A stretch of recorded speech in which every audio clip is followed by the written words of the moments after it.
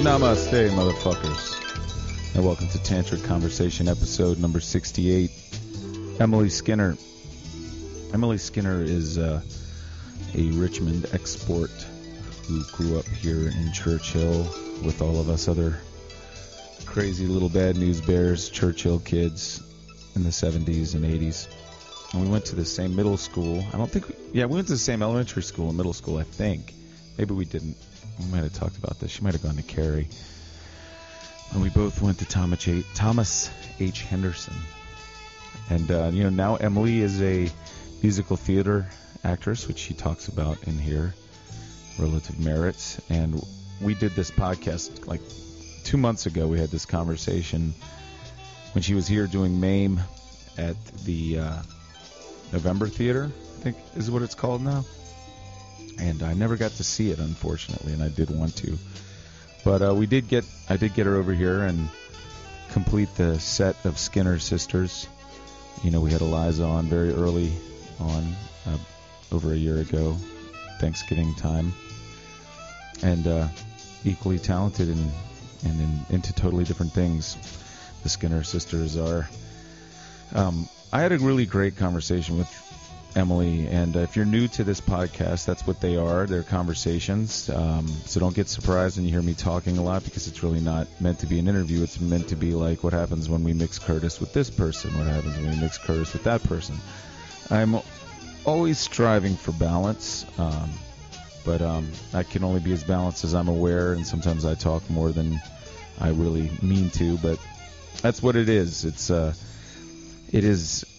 To me, the idea is that you get it all, in this case 2 hours and 12 minutes of conversation, and, take what you need and leave the rest. I will not be editing them. And this one's a little frustrating. I figured out with a lot of these that I always turn my mic down because it seems like it's really loud, but I don't get the levels right for the individual mics. And I finally figured it out, but this is probably one of the last ones where it's not so hot. But it's all right, whatever. You can hear. Turn it up if you need to turn it up. So we go into this podcast. I just came back from New York yesterday. My birthday was on Thursday. I turned 45 years old, and that's kind of shocking. But at the same time, I'm like, what does that even mean? I don't feel like whatever the hell I thought 45 was supposed to feel like. I mean, I feel like I'm just getting a handle on this stuff. I feel like Man, I don't know. I feel like what I think 28 was supposed to feel like, but when I was 28, I felt like I was 18. So, maybe I'm like on an elephant schedule and I'm maturing very slowly. I think there's not a maybe to it. I am maturing very slowly. And I do believe I am maturing, and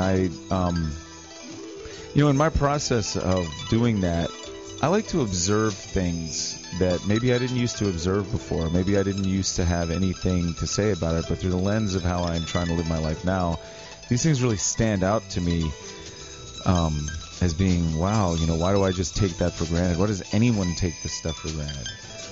And now, for instance, I was in New York City. I had to take the train back yesterday from Penn Station, and when they announce what gate that train is going to be in, all of the human beings that are in that place that are waiting to get on that train race each other to the escalator to get on there. I don't know what they're racing for. I guess it's to make sure that they get a seat, but a lot of people aren't even satisfied with just getting a seat. They want 2 seats. They will get on that train, get a seat, and then they'll put all their shit in another seat and try to discourage anybody from sitting next to them. And it really makes me kind of like, damn, that is why I don't live in New York anymore. That for whatever reason, I love it when I'm up there. It's really exciting. It's really great energy. But, counter to what you would think, and this isn't true of everybody up there, but it's true of a lot of people up there. Counter to what you would think, that you recognize that you're sharing some pretty limited space with a lot of other people. That's why your rent's so high. But you're going to have to, kind of have a more of a group mentality about things. But no, man, there's certain people up there, they're just like, no, that just means I need to really, clear that much more space around me. I need to be that much more aggressive. I need to be that much more selfish and narcissistic. And it really does, encourage a kind of narcissism that's nuts. And I know I was a victim of it myself, and I think it made me might have even caused me to become a little mentally ill or exasperated, pre-existing condition to live there. But I mean, that doesn't happen to everybody. But you can see, I mean, I can give you tons of examples of witnessing it this past week. Actually, it wasn't even there a weekend. I was there 24 hours. Like, I got up there on Friday, went to a meeting. My boss said I could stay in his apartment, gave me the keys. He went out of town. I stayed in his apartment until Saturday, and I basically met my friend for lunch and then got back on a train. But the Friday night that I was there, I went to Eric Roper, my friend's art opening in Williamsburg, and there were about 6 old friends from when I used to live up there that showed up. I went to dinner with them at a great restaurant next door, and really it was a real shot in the arm to be up there and to remind me that, like, you know, I can definitely succumb to the comfort of living in Richmond and not feel that inspired and not try that hard and not work that hard and just kind of do a lot of TV watching. And it really inspired me to get busy while I was up there. And I want to go back and visit more often, but I don't think I ever want to live there again, because I don't want to get back into that headspace where I've got to, like, race people for a seat. The train. It's like musical fucking chairs on the train that the music stops playing and you're going to be left standing up. I mean, all the fear and selfishness that goes into that. It's just really mind-boggling. Anyway, another thing that's kind of mind-boggling to me is, I had to go away from Richmond to get my shit together to the degree that it is together, to the degree that I am where I am now. I had to leave. And many people who were Richmond people who went to Minnesota to do that also told me, you should never go back to Richmond. There's nothing for you there. It's just not going to work out. It's no good. And I said, well, maybe not for you or whatever. And my family's here. I'm going to go back. But it is definitely hard for me. And it's not hard because I'm sober. It's hard because I changed my attitude about things, and many of my old friends didn't. And when I try to advocate for the attitude that I have about things now, I can catch some serious shit, some mean fucking shit.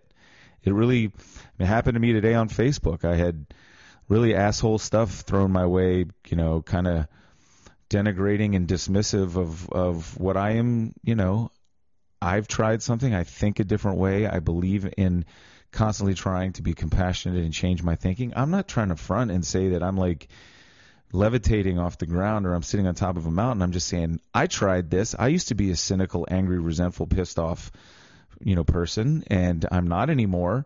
And I'm not because I did some very practical things that anybody could do. And I'm not even telling anybody else to do that stuff. I'm just saying, there are other perspectives, and I will advocate for them. And when I do advocate for those perspectives, I seriously catch some shit. And I'm kind of surprised at how isolated from my existing friends that I left Richmond. I mean, I felt isolated from when I was here because I was a fuck up. Now I'm equally isolated from them, and I'm not like, crying the blues about that, but it is an interesting thing to observe that we're in parallel dimensions, some of us, not all of us. There's plenty of old friends that I have renewed and stronger and really awesome relationships, but there's a lot of people who are deciding for me whether or not I should be invited to something because they're all getting drunk. I don't give a shit. Alcohol doesn't have anything to do with anything to me at this point. To me, it's about insanity, and I don't want to be insane, and I don't think that your drinking can make me insane, so it's really not a problem for me. And I apologize. If you're just listening to this podcast to listen to Emily talk, you should really skip ahead because it doesn't have anything to do with that. But maybe it does, because we do talk pretty candidly about why I was where I was and the way I see things, and kind of comparing notes about growing up over 20 years without seeing each other, 30 years without seeing each other. I don't know where else to go with this stuff, but like I do this podcast, I put I'm relatively as altruistic as I can be about what I'm doing, what I'm saying, and what I'm putting out there. And I say as I can be because everybody has a level of selfishness that escapes or eludes their notice. That's why we need other people to remind us. But I'm trying. I haven't given up. I'm not sitting in a funk and saying fuck the world. I don't believe fuck the world. I believe that this world is as redeemable as I am and as I was. And that's what I will continuously advocate for, that, anger is a healthy emotion and it is a normal part of life, but should not be your guiding force. It shouldn't. You're just going to hurt yourself. I'm not saying that should, because I'm, again, telling anybody what to do. I'm saying I know from personal experience how uncomfortable it is to live your life based on being angry at the injustices of the world. You want to make a better place, make a better place. Just find your solution, whatever your solution is, find it. And please, for God's sakes, don't shit on people who have figured out a solution and are working on it, just because you're stuck in whatever the fuck you're stuck in, So, yeah, and also, anybody got anything to say about stuff they hear on this podcast? Let's talk about it in the context of Tantric Conversation on the website or on Facebook. Don't go after my on the Tantric Conversation Facebook page. Don't go after me passive-aggressively in a thread where we're talking about some unrelated issue. Stuff that I'm not bringing up in that thread I've talked about on here. You want to throw that shit out there and throw it in my face. Listen to me, man. I'm calling people out. I know a lot of angry dudes. Just drop the fucking rock already. Stop it. It's equally fucking arbitrary to be happy as angry. So just pick happy. Pick positive. You can just choose it. Like you're choosing fucking coffee or what you're going to eat for lunch. You can just choose to have a different perspective. Sometimes it's hard to get it to stay that way. It takes a long time. But there are all kinds of practices that can help you with it. All kinds of them. There are tons of them out there. And you know what? Getting wasted ain't going to work. It won't stick. And it just makes things worse. Try a little fucking yoga. Try a little meditation. Try some other faith-based thing.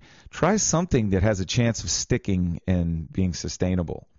Do whatever you want to do. I'm not trying to tell anybody to do anything specific, but fucking for God's sake, try something, all right? Instead of just shitting on and hating on the world that you live in, because it's really boring and infantile. So here you go. That's what I got to say. And please, if you have anything to say about that, there is a page. There's a comment section. Comment. All right? Let's get into Emily. Launch on into this. Yeah, it's an interesting house. I just acquired that bed from my grandmother's house. It's terrific. It's like one of those old farm iron beds. It came with built-in springs underneath it. Built-in, and that are still good. They're still they suck though. Oh yeah. They work, but sit on it for a second. Can you replace them? Do they do squeaky squeak strangeness? No, they don't make noise. It's like a hammock though. It's so maybe you can replace them. All right. Yeah, I think you have to. It's a great frame because it's actually part of the bed. Oh, so, yeah. Shoot! Is there something you can put on top to sort of? I can put a box spring on top of it, but it's still kind of like it's still doing that. Yeah, it's still like it's very much like a hammock in a lot of ways. Well, it's kind of when you're in a hammock mood. That's right. You want to. Yeah, it does feel nautical when you lay there, so you can just sort of pretend you're on a ship. Excellent. Ship at sea. Excellent. So, how long have you been gone from Richmond now? Oh, God. I left here when I was 18. Did you really? Yep. I left here when I was 18 to go off to school in Pittsburgh. So this is the first time I've been back for a substantial amount of time since then. Really? I mean, I would come home for Christmases and stuff like that, but not for this amount of time. Yeah. So it's been really interesting to see how Richmond has changed, what's changed, what hasn't changed. What's changed? Well, it's a fucking foodie town now. I mean, I really where the hell am I? Do you remember when we were kids? You were hard pressed to find a good place to eat. There was no restaurant, anything like a restaurant. Nothing. Even close. Like if you went down to the bottom, there was something down there like Johnson's Grill. Yeah, but it was slim pickings. Now it's like everywhere. My God. And we have neighborhood. And up here in Church Hill, there was nothing, and now it's like, oh. Yeah, we got restaurants, we got little markets. Great restaurants, great markets.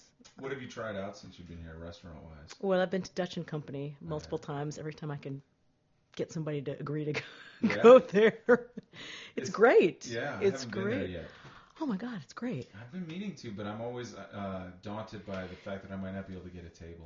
It's the best meal I've had in Richmond, and I've had some really great meals here. It's terrific. And this is someone who lives in New York City. Yeah. Correct. Yeah. Mm-hmm. Yeah.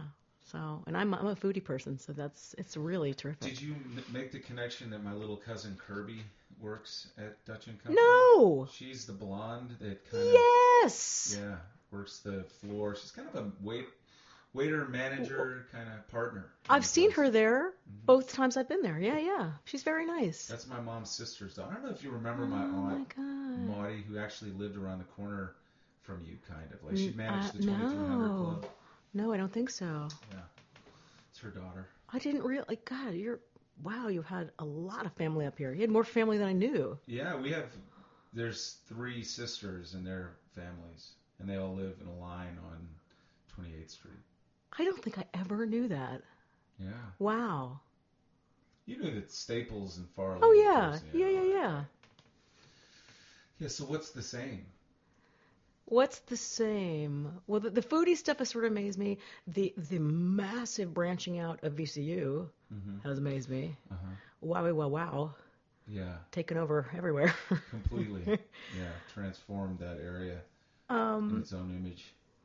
But then there's other stuff that sort of, feels, I mean, like, Carytown has sort of always been wonderful and fun, and that's to see that's wonderful and fun still, and, I mean, all the sort of stuff that I sort of remembered and have good feelings about, Maymont and the Dell, and all that stuff is the same, and it's like, it just feels good. It feels good. It still has that classic... There's still that thread of the classic Richmond thing. Yeah. That was nice. I'm nostalgic about being a kid. And I still think Churchill is the best place. Churchill is the best area, and it's been wonderful to sort of see that's been really recognized. At least that's what it seems like. There's a lot of younger people moving up here, and I'm not sure if that's because they're sort of thinking, this is a good place to raise families or what. But it was a great place to grow up. I have great memories of growing up here, and I know that my aesthetic was created from being here.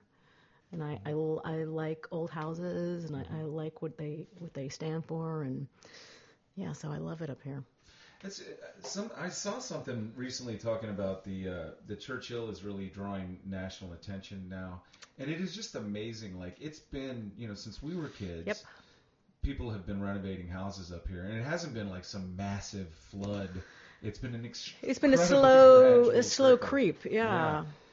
But yet it's really wild to me. It's something that a small group of people worked really hard. My mother, one of them. My mother was definitely one of them. My parents moved up here in '69. Yeah. And they were. My mother were the first people to work for Historic Richmond Foundation, and then she founded Acorn, and it really, her whole sort of drive in life has been to sort of. And you guys, your house is on the pilot block. That yes, was the original... the pilot block. Yeah. I like that you call it that. Sure. Well, I don't call it that. That's what it's called. Like, is it really? Yeah, it was the first block of historic renovations, and like the Crumleys. And like their place a few doors down. Yep. And yeah, that was where it all began. That was the first block that was completely renovated. That's interesting. I don't know that I knew that. Wow. So when did the block next to that? Did they do the block next to that after? It was piecemeal. I guess, the next thing they did was like, between 23rd and 24th was the next, because the 2300 Club, and then there were various houses. But then the rest of it was kind of like, somebody fixed up a house, and then there was like 3 that were trashed, empty, whatever. Like on my parents' block, there was a lot of those houses when I was a kid, and in the next block. The Schilling's house, that really big one, that was empty when they bought their house. Oh my God, really? Yeah, there were kids. I remember this really clearly. I was standing on the fence looking across the street, and kids were running in the front door of that house, up the stairs, and jumping off the second story back porch onto a stack of mattresses that they'd found in there and threw outside. I feel like I have that memory somehow. That's interesting. Or you might have, we tried our own version of it, like Staples and Philip and I. Like, not quite as high. Like we just went out like a ground floor window on this mattress. Think about it now. I shouldn't have come in contact with those mattresses. No, you shouldn't have. No. No. A lot of shenanigans. A lot of playing outdoors. You know, a lot of sledding behind that convent. Yeah. Pieces of cardboard. Oh, yeah. We used to slide down the hill on cardboard. Yep. Yeah. Yep. And then there was the slide of death over by the Park House. Slide of, yes. You get it nice and iced up. You can go down there on the tubes. Do they still do High on the Hog? Is that still a thing? It's not called that anymore, and it's not church. It's not neighborhood like Chuck. You're kidding! I sort of thought that was branded as a. It was, and Chuck and them stopped doing it. You know, Chuck Wren and Shelby and Bobby. Yeah. They stopped doing it many years ago. They got to like 30. They moved it to Mayo Island. They brought it back up here, and then they stopped doing it. And style kind of took over.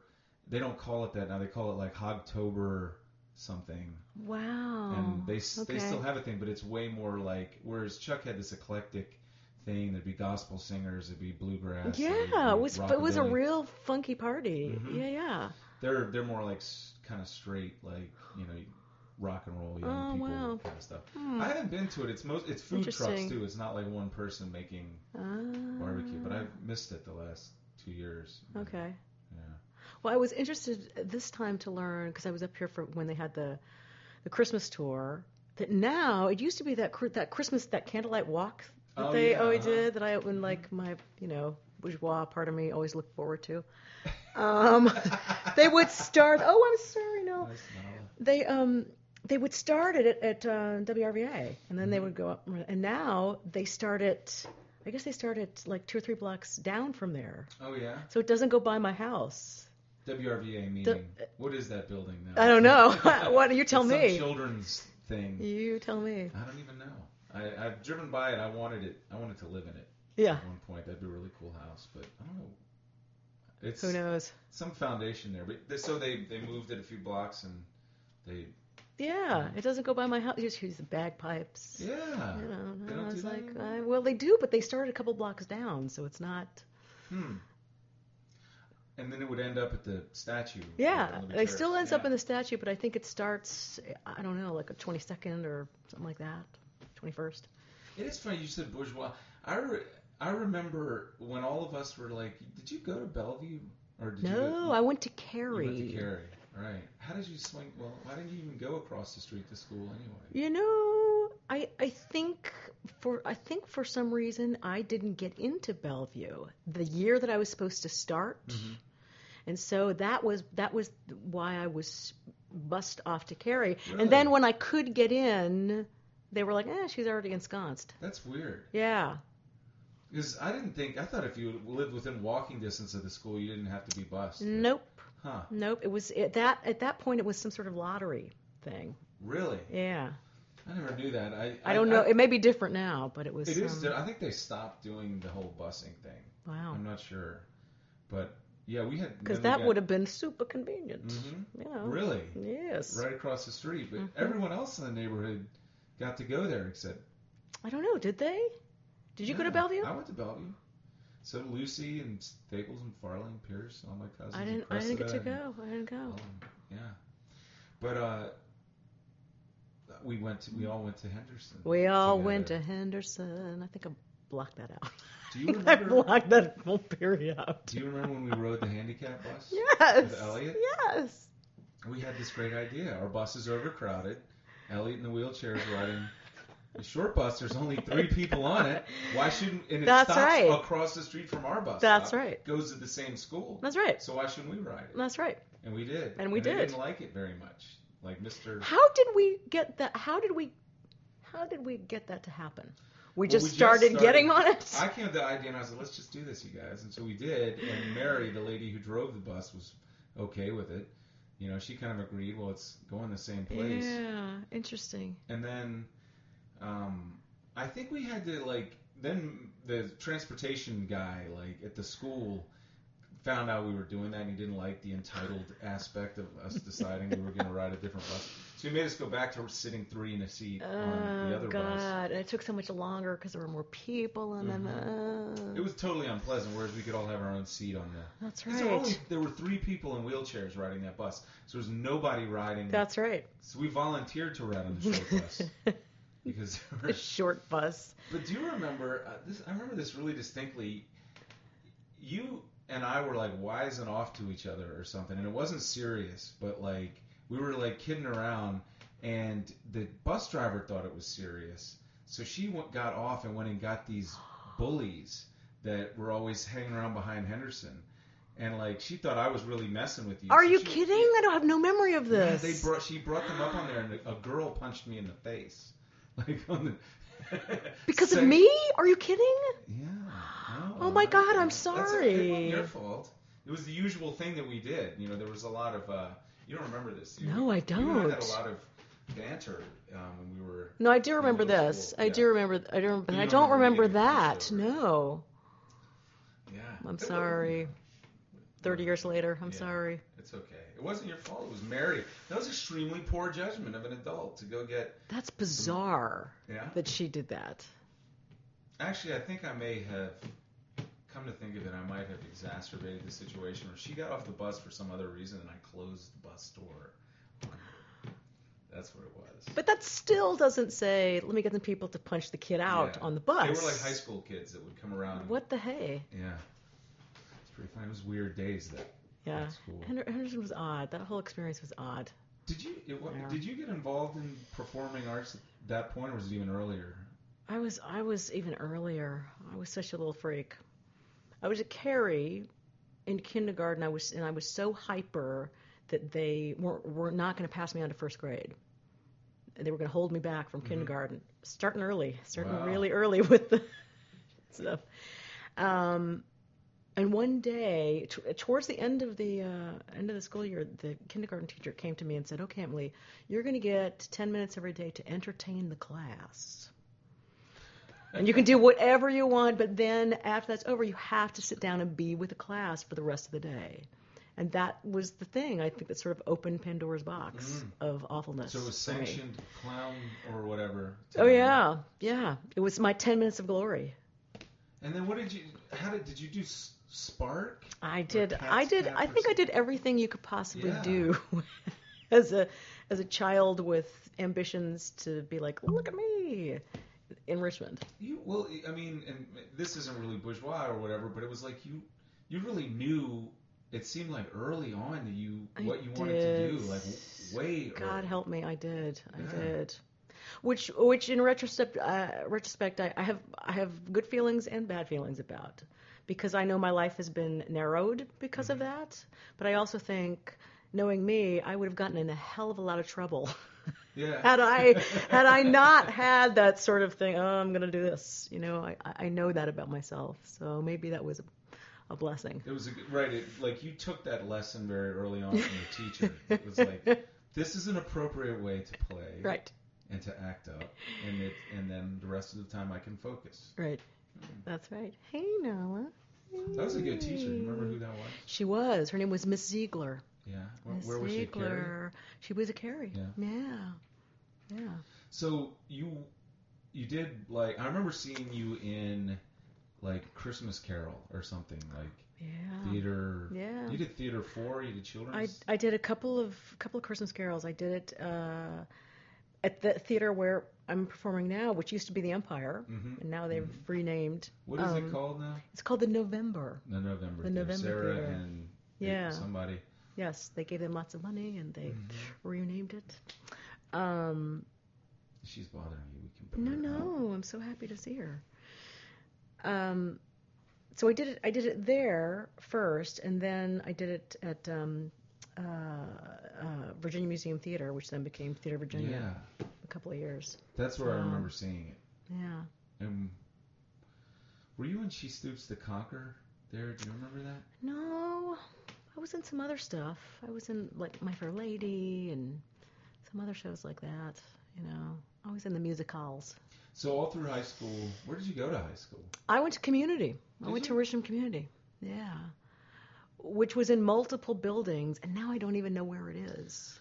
I don't either. It was in 3 different places. Like we moved 3 different years when I was there. Is it in Maggie Walker? It was in Maggie Walker for the last 2 years when I was there. So, but then it was different places. Sharing a building with Open. Was it? I seem to remember that. How interesting. At one point, I think they shared that Grace Arendt's thing on Oregon Hill, and wow. I think, and I haven't thought about that in a long time. What was the difference between Community and Open? Community was supposed to be sort of a purely academics based, like a public school, but with a prep school agenda. Mm-hmm. Which means prepping you for college. Yeah, right? Yeah, but it didn't really have it didn't really have an arts program. It didn't really have humanities program. It was rigid sort of academics, which was good. I felt like I got a really good, solid high school education. But like all of the stuff where you could go and be on teams and play sports and do drama in high school is none of that at my school. So. Did you take high school? I mean, did you go to like VCU and stuff like that, or did you travel around to different high schools? That's the open high thing. Yes, but community also. I took some classes at VCU when I was there. I took a history class, and I took a psych class, and I took an Italian. So how did you keep doing the theater stuff? I did outside of school. Yeah. I did outside of school. That was what I did. And what was? I mean, you get into this so early, like. Did you have influences at that point, or did you have people you looked up to, or were they? Yeah, I mean, there were a lot of people here in the sort of professional theater world here in Richmond that I looked up to enormously, and working at Theater of Virginia, where most of the actors they brought in were from New York. Mm-hmm. When they would cast some people locally, and I got to be in the cast, that was very exciting for me because I sort of got to know those people, look up to them, and. Like you do when you're a kid. So yeah, I mean, definitely. There was and is a really great theater community here in Richmond that I think also has only grown, which is nice. Which is really nice. I've managed to rub elbows with it over the last year. Have you? Yeah. Good. I had a girlfriend last year that was working with Carol Pearsall doing her stuff. Yeah. At Firehouse or somewhere else? No, she's not. You ever heard the whole? I did. No, this has been like. This is post. Okay. Yeah, whatever. She calls it Fifth Wall now, but that. So she and Billy Christopher Maupin, do you know him? The two of them started a company called Fifth Wall, and I think they started it last summer. But prior to that, they did a production of Ben Rimmelauer's Patty Issues. Yes. And my girlfriend worked on that. Okay. She did like lights and music and stuff like that. And then they did what is it? God, I forget what it's called. Oh, Liebenstrom at Jewish Community Center. Okay. So like they did that, and there's a couple of other things. So I started meeting these various actors. I went to see a thing at the November Theater in the small theater. I saw a production of Race that she directed with Joe Insco and Billy Christopher and I forget the other guy's name, and Katrina. Do you know who Katrina? Damn, I don't know these people's last names, but I got sort of ancillarily drawn into it. I saw like 3 or 4 plays last year. Yeah, and I'm sorry I missed the Hedwig and the Angry Inch production they did. Seems right up your alley. That's right. Yeah, it's the rock and roll. That's thing, right. And glam. The movie's great. Have you seen it? My friend Miriam is in that. Yeah. They're doing that on Broadway or off? I don't know if it's closed or not. They've done it. It might have closed or it might still be open. I don't know because I saw it originally and it was wonderful. But they did it off Broadway in the Barrow Street Theater in New York, which is like this little sort of like dank basement. Interesting. And when they did it here. When they would do, I mean like dank. I mean, and they had stuff ratcheted up. I literally watched the show like I felt deafened by the end. But you got the whole full-on experience. I remember him sitting in people's lap and spitting in people and. Yeah, that's how they. That's how it should be. That's how it's supposed to be done. Yeah. You know. Imagine that production inspired the one that was done here. I heard like don't sit in the front row. Don't sit in the front row. Yeah, getting involved. Yes. Yeah, I have become really appreciative of the theater thing here, and that really wasn't like my thing, I guess. Like, I mean, I read plays in college. I was an English major. I liked it, but I never really went to. I was so much more into like music and stuff. So it's kind of like a second act, third act, continue to.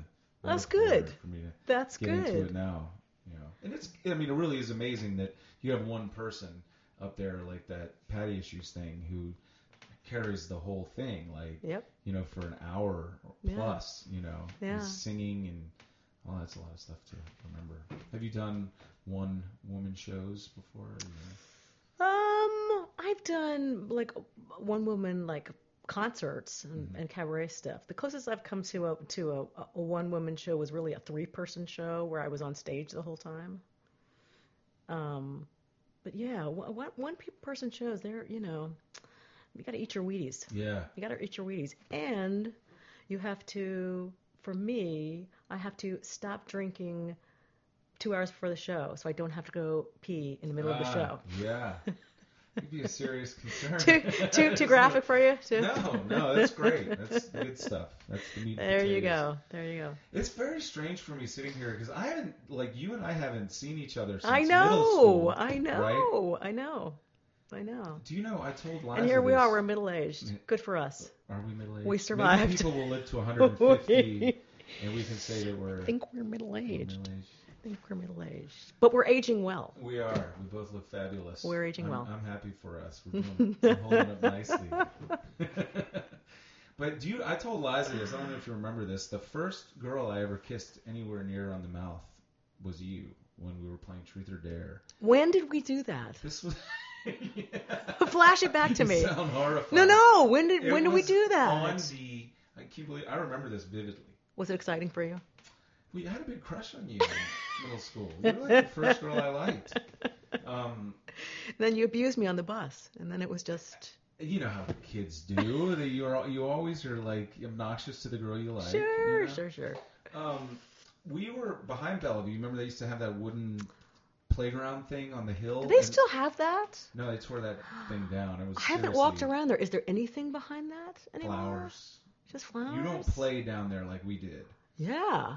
Like, you know, there used to be that ridiculous chain with a tire on it that you swing on. And we didn't swing on that like you're supposed to, where you sit on the tire. I don't even remember this, but somebody got the idea that you grab the tire in one hand and you run in sort of an ellipse from the tree and swing out over the fence and come back. Yep. We found a dangerous way to play with everything. Staples broke his arm doing that.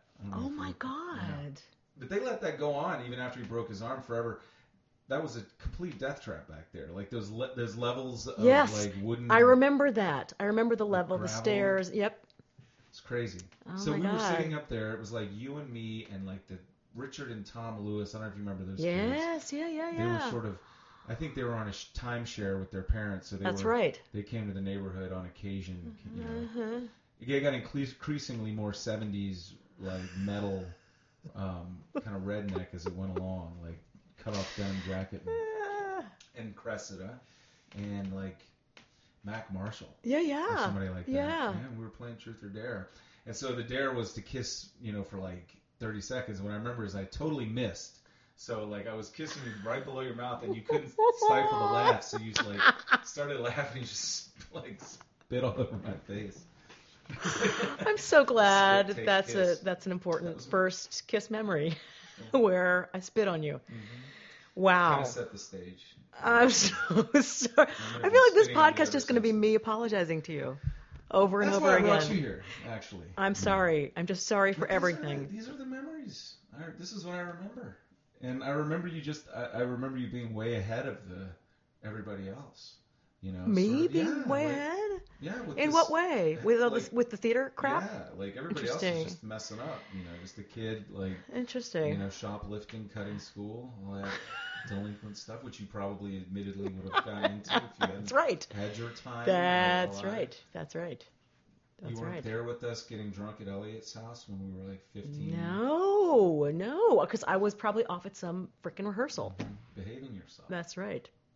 So what was that world like for you as a teenager, like coming up? I mean, we were over there like smoking pot and drinking in Elliot's house. Well, you know what's interesting? I actually said to a friend of mine when I turned 40, I said, I was so good. I was so good in my youth. I think not only because with the theater stuff, but also I felt like for whatever reason I wanted to it was important to make my parents proud of me because they both came from sort of difficult backgrounds themselves, and I knew how hard they had worked for both me and Eliza. That somehow that was sort of important to me, and I was really good. I was really good in school. I was as straight as it gets. Yeah. But because of that, I mean, like I was the girl in high school, like walking people off bad trips, never doing anything myself, as like crystalline, pure as it. And now I'm like, oh shit, I should have done all that stuff. Maybe. I should have had more random sex. I should have done more drugs. I should have had more banana pants, crazy nights. And I was locked in a theater doing 8 shows a week, you know. Yeah. Pittsburgh, and now it's all too late. It's all too late. No, it's not. It's all too late. No, you're young yet. You look great. You do whatever you want. You already got the career. You can just take a little. But see, now I'd be too afraid. Now I'd be too afraid to. What would you be afraid of? I don't know. I was talking with my parents last night. Actually, I taught my parents to play Cards for Humanity. I've never played last night. Oh, it's the thing. Get with the zeitgeist. Come on, it's the. So I don't know. Man, I'm like kind of a join the club. Join the club. It's this game that was started on Kickstarter. That's just sort of like, they call it a game for horrible people, and just putting combinations of words together. So it's funny, but one of them sort of was asking a question about drugs, and I just out of the blue, I asked my parents, I said, what drug have you not done that you would like to do? Because my parents never done anything except smoke pot, once in a while. And my father was like, ecstasy. Really? And I was like, had no hesitation. 73-year-old father. Really, Dad? He was like, yes, that's always sounded interesting. Like suddenly trying to learn, like, how does my father know about ecstasy? How does it, Did you ever do any stuff like that? No, I'm saying I did nothing. Nothing. Well, I did enough for both of us. So if did a lot of drinking, did that. Nothing where I had to shoot up or sniff or, yeah. Because I had to sort of have it together to do the show the next night. I really appreciate that now. Like, I kind of wish I'd had some clue, like what, because that's a very mature perspective to have on your parents. That my mom and dad have worked so hard. I didn't come anywhere near that till I was like 20. Really? Yeah, and I actually was stoned on my birthday. And my dad, I had just turned 20, and my dad gave me a book for my birthday, and he'd inscribed in it very touchingly that to Kurt on his 20th birthday, he was not living at home at this time. And like I moved out when I was 19, and wow. And like at the time I was like, oh, whatever. And then I had one of those, I got stoned and I got all like contemplative about that. Yeah. And he had just told the story about when they brought me home from the hospital that like, I was a little. Were you born at MCV? Where were you born? I wasn't. I was born at St. Mary's. Oh, St. Mary's. Okay. But he had a Volkswagen bus, a 1967 Volkswagen bus with minimal heat. Like basically, he worked right about the time you got where you were going. It would warm up the car. Yeah, sure. And he was just talking about bringing me out and me making these like kind of plaintive noises that I sounded indignant. And I just started thinking about all of this, and I was like, wow, my parents weren't always the people who tell me what to do or or the authority. They were young people like me that were like 25. Yeah. And they brought me having you at 25. I think my parents were like 27 or something, and I'm like, the idea of that, I'm like, wow. 44, I the same way, I know. it's interesting. It's interesting how things have shifted. They didn't really push you to have that mentality about. No, they didn't. It's very weird because I have shy, retiring type parents for the most part who, like, if you said get up and dance and sing on stage, they would run. They would run the other way. But they had a hyper little girl. They had a hyper little girl, and I think they sort of realized that was going to be it. But they did that was going to be the outlet. That number on you that we've done so much for you. You have to go out here. Oh God, no! This was all self-directed. This is all my own impetus. I don't have a stage mother. I got none of that. Thank God. Yeah. You didn't need it. You didn't need anybody to keep Apparently an eye on you. not. Apparently not.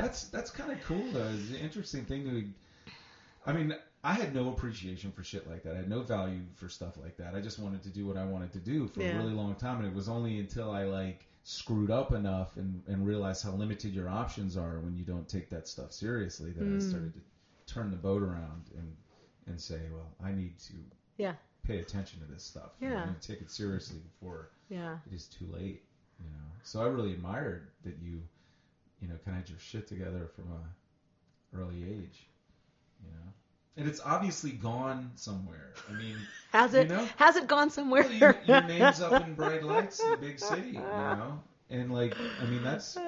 that's a long shot for most people. Well, I mean, it's more than 1 in a million chance. Lots of people want to do that shit. I think I'm a little bit of a weirdo in that I have actually managed to eke out a career on stage, which is sort of weird for an actress nowadays in the contemporary world. Done movies and television and things. People have I mean, I've done some film stuff for the most part. I've done no TV, and I've really just done stage stuff, and I've managed to sort of eke out an existence doing just that.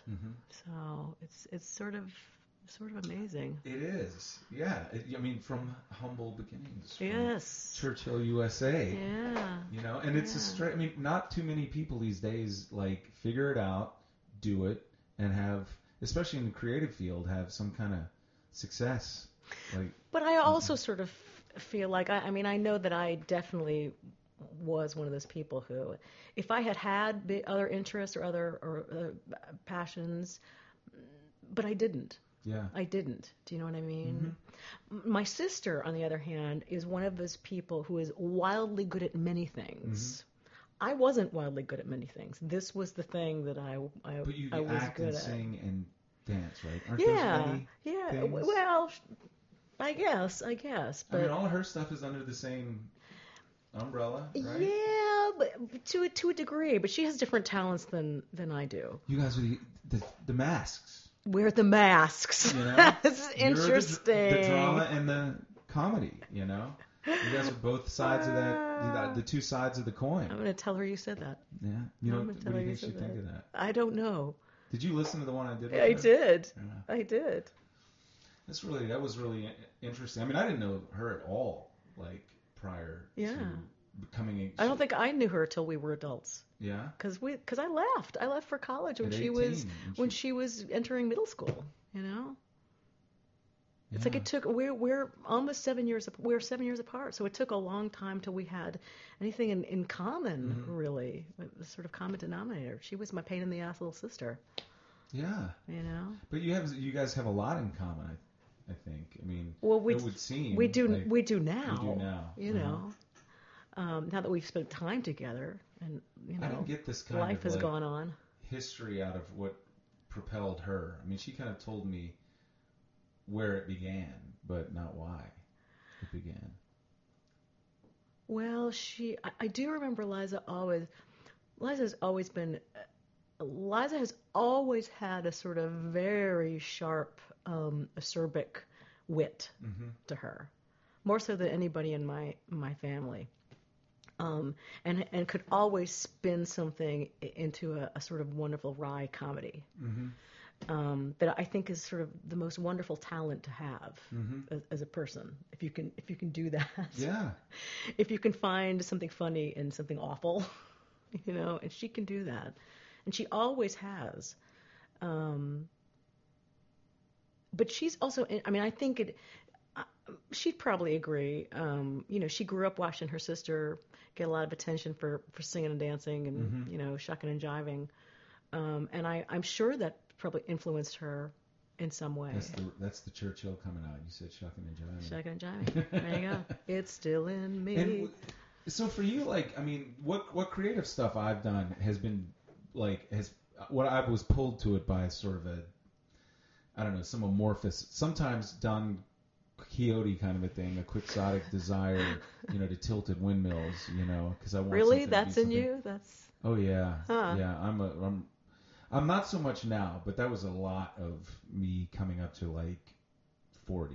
Interesting. Kind of. I always had these fantasies that I overlaid over reality.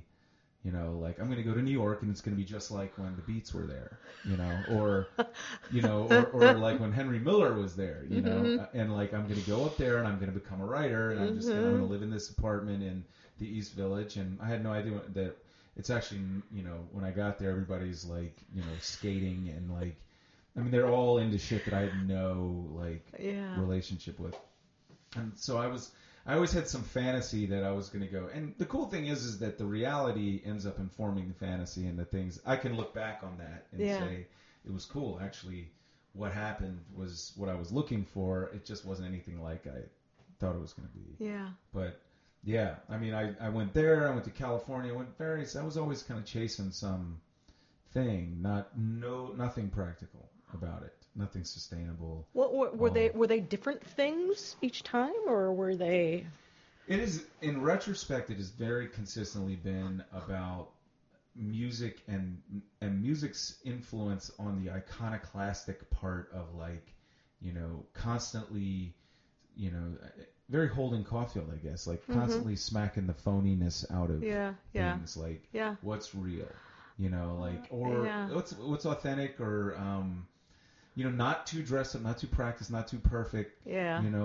What's the thing that people are doing for pure love of the game, the amateur thing, the things that are really revolutionary or have a revolutionary spirit to them, as opposed to a product, completely constructed to sell something. There's nothing wrong with making money doing what you're doing, but there's a lot of music out there where somebody put all the pieces together, assembled the whole thing because they knew. And here's the product. Right. Yeah.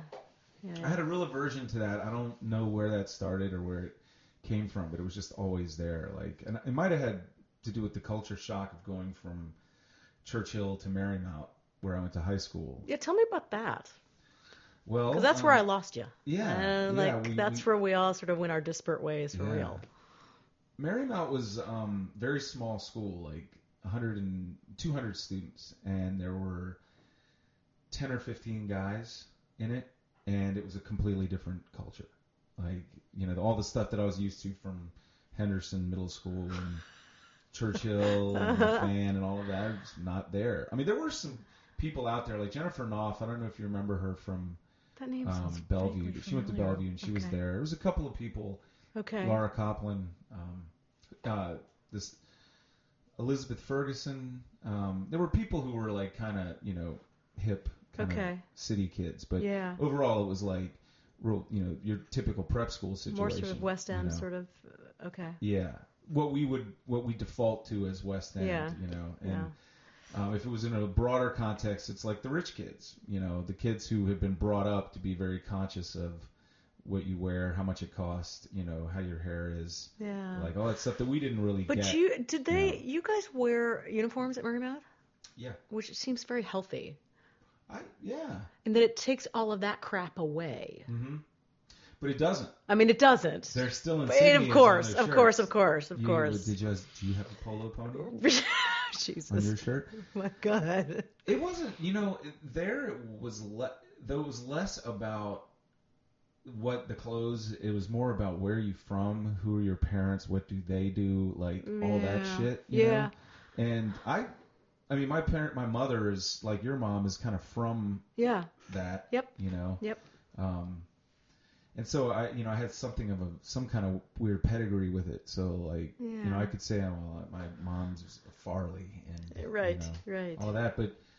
And I got sucked into playing along with that shit. High-end Richmond stock.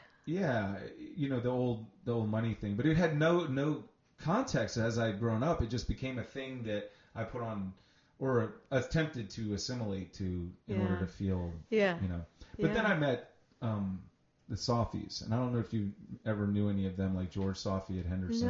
No. But I met this guy Jason and his dad. His dad was had been involved in bands and music and owned Bohannon's records and tapes on Gray Street. Oh my gosh, yes. And I think he is where this started, because he was like, fuck them, fuck those people. He literally said their shit stinks too, same as yours. Don't let them tell you how to be. Don't worry about what they're wearing and you wearing what they're wearing. Like he just, all of this wisdom he imparted to me as I rode in the back of his car, like from school to Jason's house. And he was like, listen to this, the Kinks, or Roxy Music. So rock and roll at that point became this way that I differentiated myself, like from the West End kids, I guess, because it was really I've never been judged like that. Like, wow. We had the white-black thing in Henderson, and black kids kind of affectionately, I think, were, pointed out the differences between us. Yeah. But it wasn't hate or bullying too often, sometimes, occasionally. But overall, it was just kind of like, hey, we're like this, you're like that, like the way comedy kind of is. But the West End was kind of like, we don't even really have any need to talk to you. I was like seriously kind of fucked with, like when I came in there. And that's interesting, because I would think, 15 boys and, however many girls, you would be wildly popular instantly. Right, but this is part of the class thing out there, is that guys that went to Marymount, there must be something wrong with them. Why didn't they go to St. Christopher's or Collegiate or Benedictine? So we were nerds, and why didn't or you? fags, as they called us. Tell me why didn't you?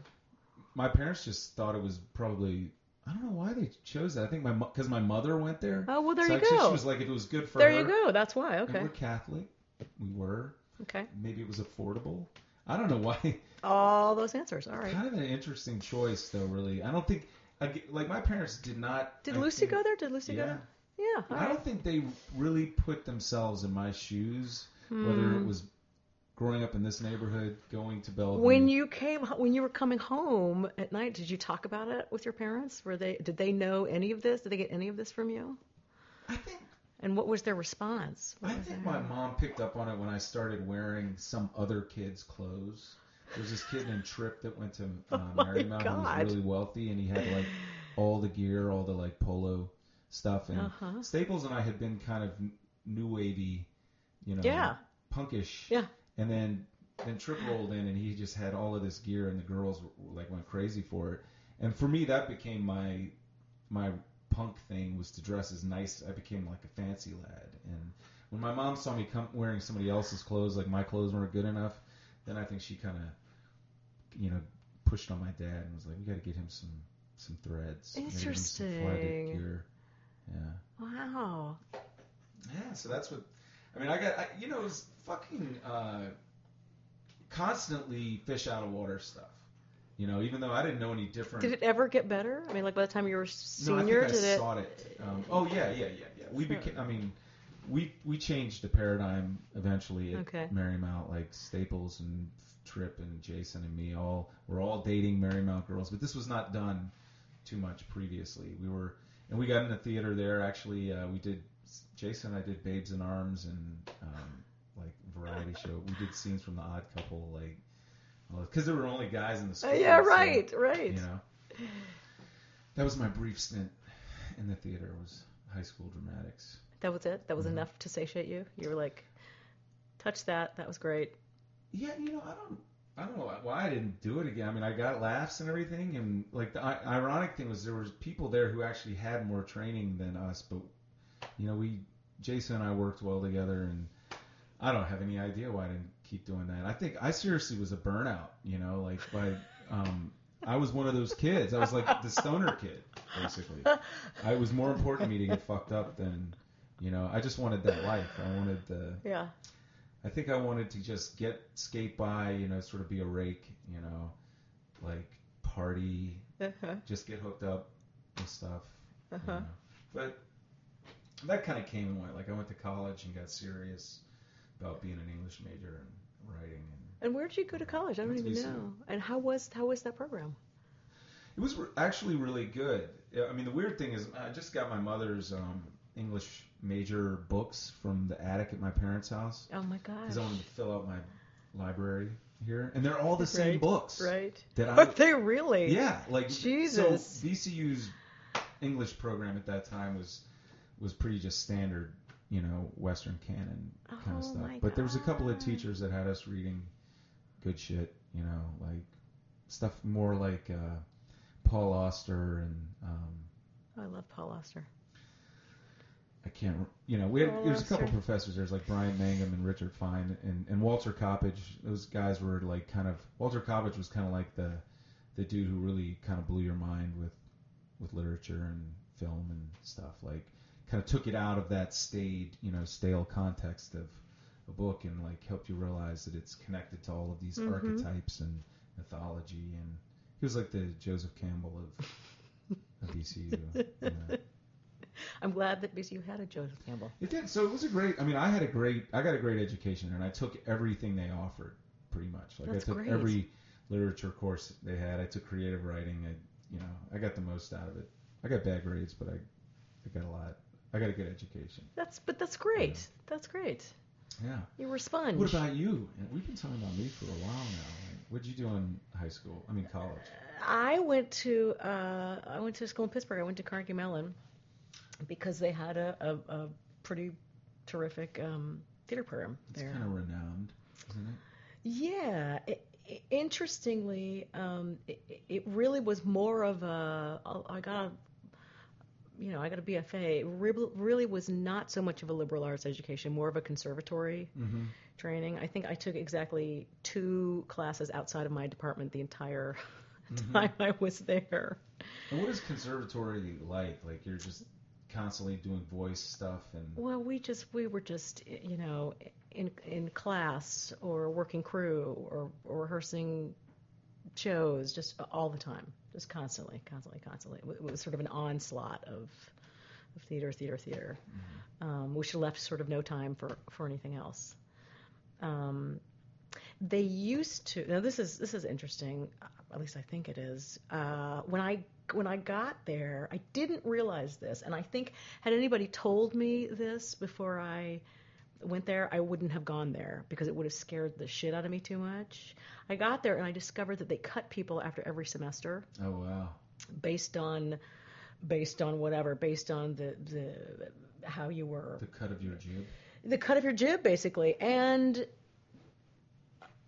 What they used to say is they would say, after a certain amount of time, we don't believe you have professional potential, which is, in retrоспect, when you're 18, 19 years old, and some voice of authority says that to you, how crushing is that, They didn't say that to you, though. They didn't say that to me, but I had a number of people that I was close to that they said that to. That they said that to, and some of them took that to heart and were like, "No, I'm taking a radical life change. I'm not doing this." And some of them were like, "Fuck you," and went to another school. But it's interesting because I guess at some point they got enough crap for that that they stopped that. The year that I entered, they accepted 40 people, and they graduated 14. Wow. Yeah. So your class is whittled down to 14 people by the time you're... The class was whittled and whittled and whittled. Now, that said, some people left of their own accord because the program was not for them, or it was too hard, or it was too this or too that, or whatever. Ethan Hawke was in my class, and he left because he got Dead Poets Society. But... They don't do that now, and I went back to that school a couple of years ago, so and Ethan Hawke, huh? You can just let that skate by. Talk about your Holden Caulfield. Talk about your Holden Caulfield. He actually used to walk around with a copy of Catcher in the Rye. Yes, yes. A little prop. You ask betcha. me about. You betcha. Ask me about Salinger, honey. Ask me right.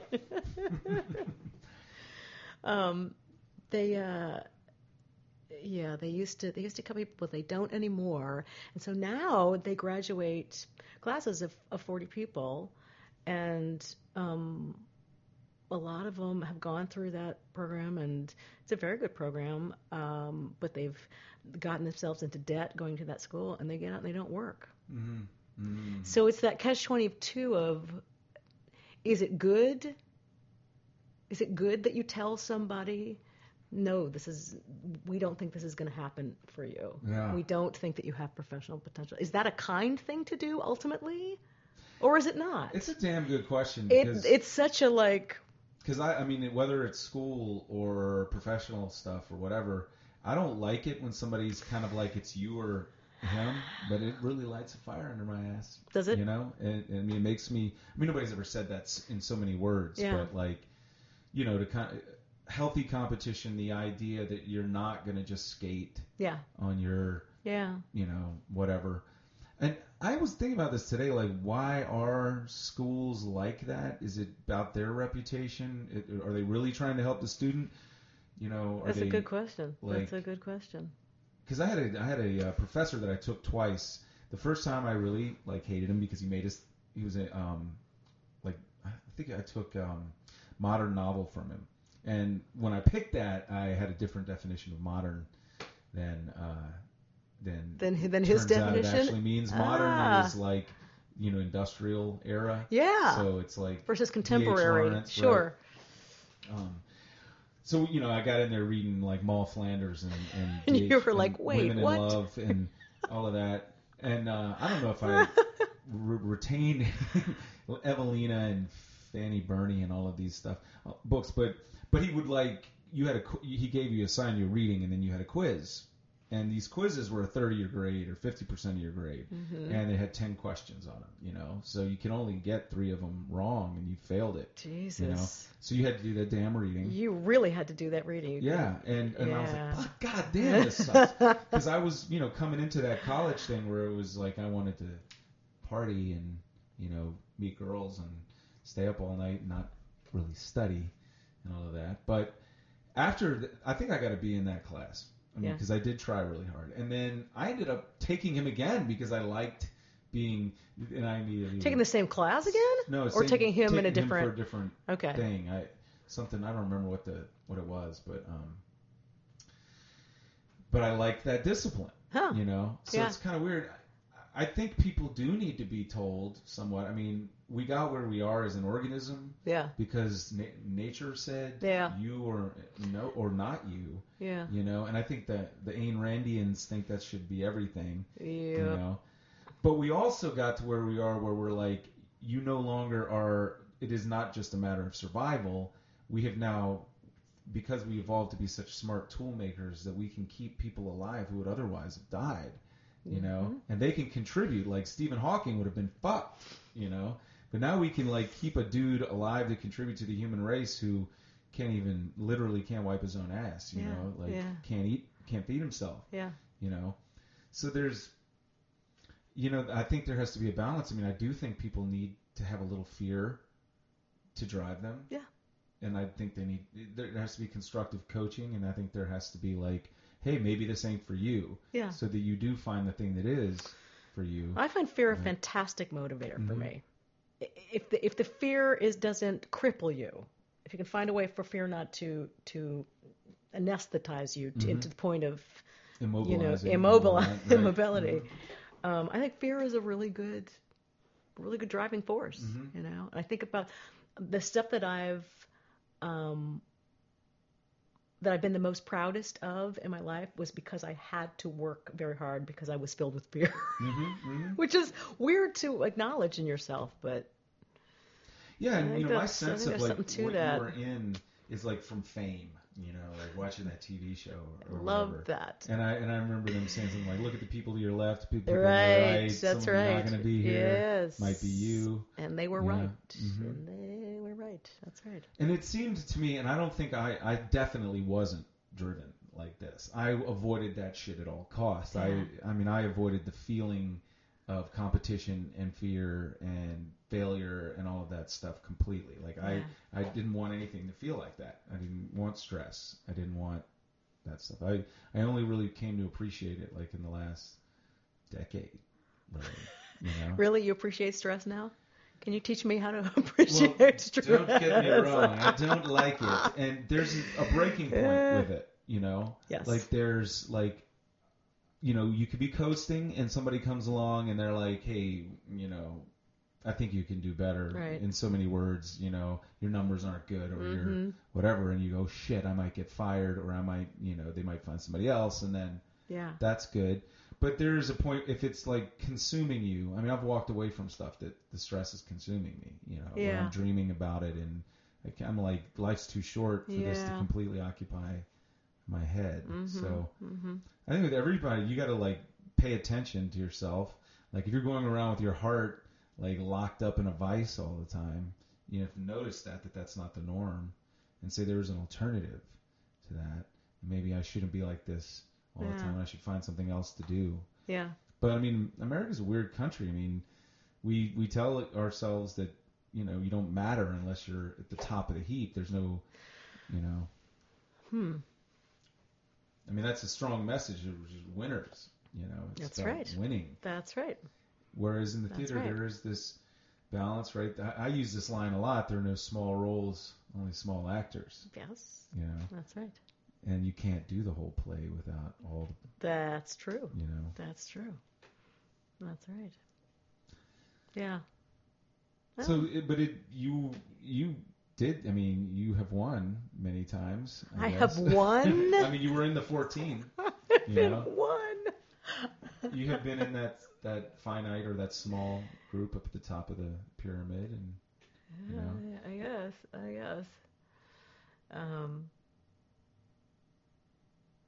Yeah, it is interesting though.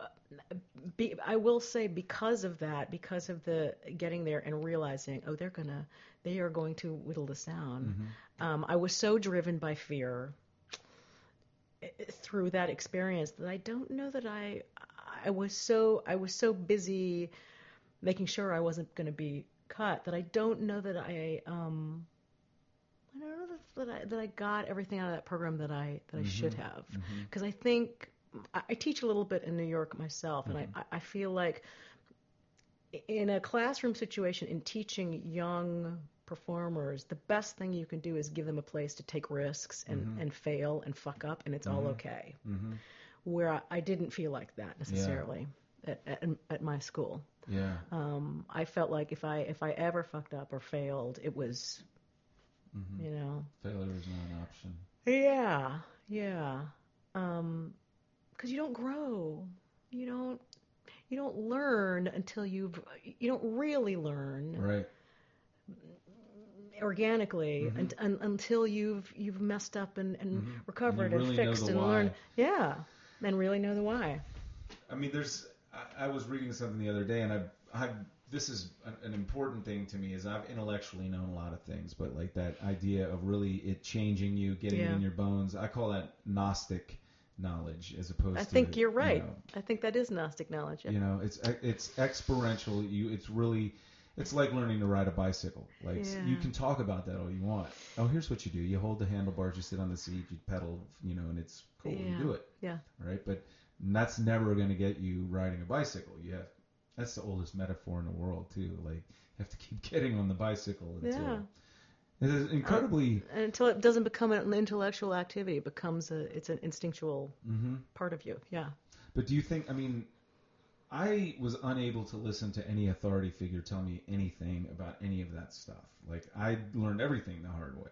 You know, I tried what I wanted to do for a long time, and it is just now, like in the last.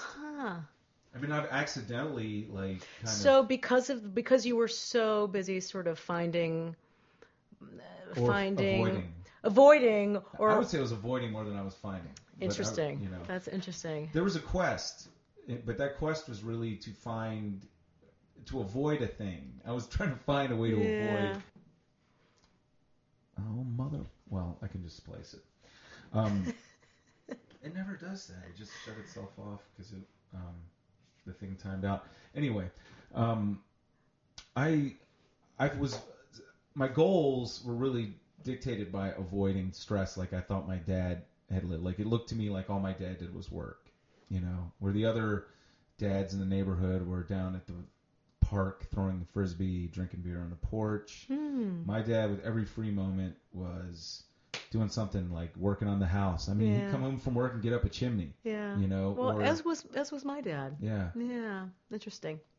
So I was like that, and then there was Dennison, the McDonald's dad, and he was like, super charismatic, life of the party, always doing fun stuff. So fun, yeah. On a, running a marathon, riding his bike to Florida, just all this shit. And it's like, I don't want this thing I didn't think I wanted the thing my dad had, Of course, I have now since figured out that my dad was an awesome dad. Like, people kill to have dads like that, he was always there. He put us first. He put the house first. He put all of that stuff he was working for and investing in first. And he's been able to kick it since he was like 55. That's fantastic. Wow. Tired. But yeah, so I didn't have a goal like that. I really didn't want to feel like that. I really didn't want to feel that stress and fear thing, And I think because I felt an unhealthy version of it a lot in this neighborhood as a kid. Like this was first day of school was scary as shit at Bowler, up here. It's not open anymore, but it's behind the Roosevelt. Now it's an old folks home. But that's where Bellevue was that year. My mom walked me there. Oh, I didn't know it was ever. Oh my gosh. Bellevue had burnt the previous year, so they were fixing it. So when I started kindergarten, they had us in Bowler. Well, we were in the same grade, so maybe that's why I didn't. Maybe they took a smaller group of kids. Or something. I have to go and ask my mother about this. Or maybe your parents didn't want you to go. I gotta find out about this. It's gonna haunt me. That would be. I do want to know that too. But I mean, it's like that goal to like do something that felt good all the time. Yeah. That's what I wanted. I wanted to do things that felt good, and I learned all this stuff the hard way, that you can't just pursue pleasure your whole life, because actually you can't. No, because if you do that, it's a depressing conversation. No, it's not pleasure. It's all about contrast, right? So that's true. You gotta have a balance. That's true. If you're just, there's too much drinking and too much partying, and then that's all you do. People. Absolutely. Absolutely. But what is pleasure? What is pleasure? Pleasure can be, different stuff for different people. I know when I work my fucking ass off, and I feel like I've done something I didn't think I could do. I went past where I thought I could go. That gives me immense pleasure. Yeah. Immense pleasure. Well, you got on that. You learned that early, and you learned that on your own early. I think that you wanted that feeling. You don't think so? I don't know. I don't know if I learned that early on. You must have.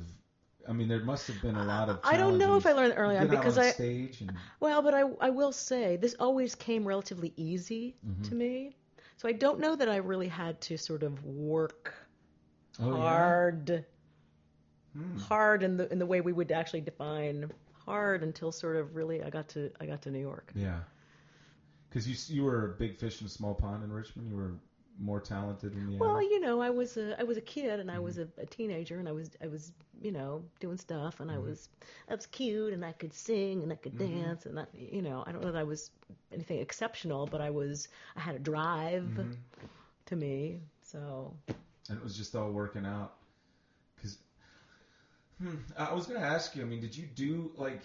Okay, so this is where I was trying to get with this, is that I have pursued creative stuff totally romantically, like in this like fever dream of like I want to play guitar at this point, in my life. I just decide that I've got to be involved in it, and I'm not going to learn it from anybody. I'm just going to like get into it, and I've just dove into things like that, just immersed myself, and it's all totally like the only way I want to do stuff like that is trial and error.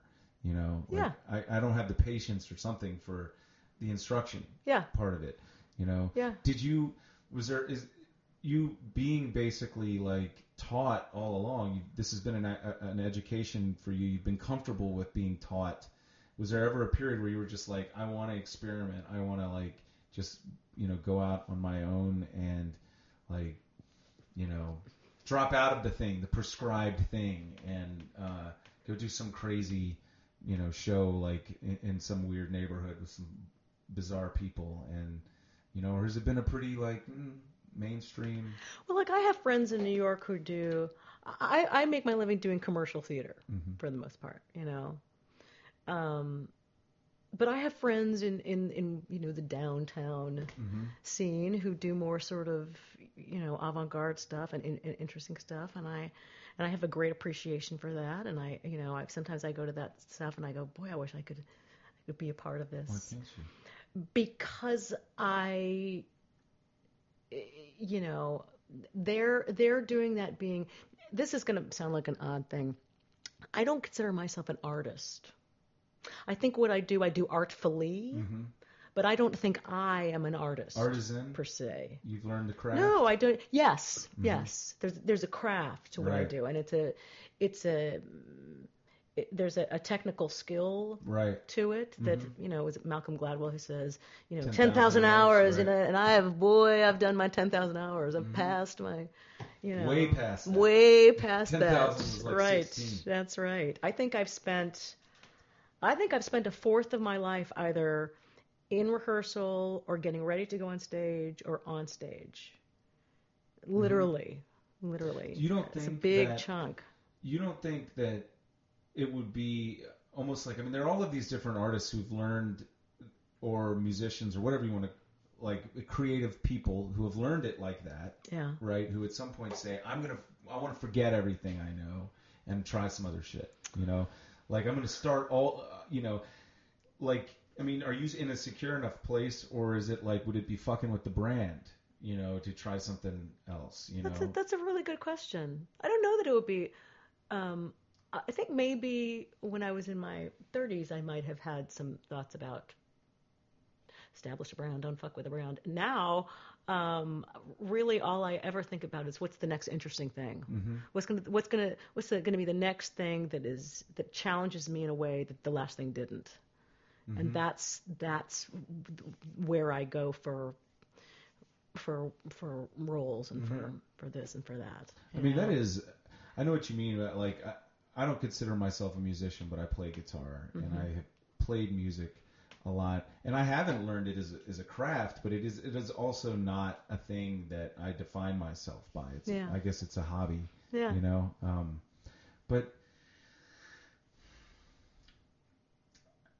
it's. This sounds when actors talk about themselves as artists, I sometimes have a hard time because I think. Well, what you do is a talent, but it's a knack. Do you know what I mean? It's what you do is a knack. Saying that you're an artist when you're an actor, you didn't write the play. You didn't write the music. You are being a vessel to make that come alive. But you did not create the piece. This is a thing that people have argued, like transubstantiation, and stuff. The Council of Nicaea. What is art? Right. Sure. To me, it is however in the hell that you push the envelope. Now, and however you get at that thing outside of what is sort of like the way that we're conditioned. Yeah. So then, if art is conditioning, then it can get away from what I think art is, but there's nothing wrong with that. No, it's just not at all. It's a wide umbrella. Yes. Like that the stuff that was pushing the envelope can become the familiar thing, which is more the territory where you work, like doing MAME. Yeah. Right. So, whereas there are people who want to do something like Billy Christopher doing Patty Issues, where it's him talking about he's got an obsession with Patti LuPone. And it's also connected to his issues with his father. Right. And it's really, risky, adventurous stuff. And and that will be a norm at some point, But, like, the whole human thing is, like, we take stuff that we've gotten really comfortable with, I think. Like hitting a thing with a rock. And then at some point, we stick a stick on it, And we have a better tool. And I think that playing at being other people and exploring the various sort of situations, it's real and it's not real. It's like You inhabit that. You put it out there for other people to have a visceral relationship with, and that allows people to put the stick on the rock of their own experience. I think that's very true. Life, I think that's very true. So that's art, and where art and we could spend hours on this, but my opinion is that they're not such different things. No, I don't think so. Being an artisan and an artist, it's always craft, but there's like people who learn it like totally as an apprenticeship, and you follow what your master says, and you perfect this thing, and it's a step-by-step process for you, and you just stick with that. That's great. And I should have even said just. You stick with that, and that is a way to do art, and it's a very functional, way. I've always been drawn to the way where you go, let's just destroy everything that we think we know, and then do something, like as much as I don't like stress, I like the discomfort zone of the unknown, because that brings stuff out, of the human condition. It gets at that mythological stuff, the subconscious, the unconscious, the stuff humans know but they don't know that they know. But I think you do, even you are being an artist when you get up there and you inhabit a role, even though you didn't write it. No one else could do it like you. Well, I think what I mean by that more is that I in regard to performance, in regard to acting, I think I'm more of the Spencer Tracy school of acting, which is learn your lines, hit your marks, do it with as much integrity as possible, and then go home and have a margarita. Right. I don't sort of go, now I'm doing a magical thing. Right. And now I'm turning into this person. You seem really level-headed. I don't. Because it seems to me that people I've met that do this in general can be really dramatic and kind of all over the place and not rooted. And I mean, maybe it's because you've been doing this. I think it's probably because I've been doing this a long time, and I don't know. I don't know if you could do this for a long time and not be fairly earthbound. Mm-hmm. Well, people do, and they get all fucked up, and they have pills and booze and all of that. But it seems like you managed to have an identity that you consistently created, and you know who you are, and you play this, and then you're Emily Skinner, And a lot of people, I think, get fucked with by playing these different roles. They don't know who they are. Well, it's interesting. I sort of always think whenever I'm playing a role, it's more that I'm me in different situations. Mm-hmm. Do you know what I mean? Yeah. If you're playing Mame, me playing Mame is me. If I were somebody's eccentric aunt. Mm-hmm. Do you know what I mean? It's I'm not. And now I'm turning myself into, know. But I mean, what I know about that's like, that's a method that people approach it with. Sure. That's a way to be authentic in a role, is say that it is me, but it's an aspect of me. Yes. And it is also you, so you can identify with it, and so can the audience. Yeah. That's why we're there, to see some aspect of ourselves. I mean, that's the whole dance. You betcha. The theater, since there's been theater. You betcha. Right? Because, I mean, we sort of tend to think of it as entertainment, but it was something much more, a bigger deal to the Greeks. Oh gosh, I think it's a place for people to feel feelings where it's safe. Mm-hmm. You go in a dark theater and you have an experience with a bunch of people and you're all watching the same thing and you have a catharsis. And, yes. The catharsis. I really do sort of feel like that's why I continue to. But it ain't the way you do a movie. You're there.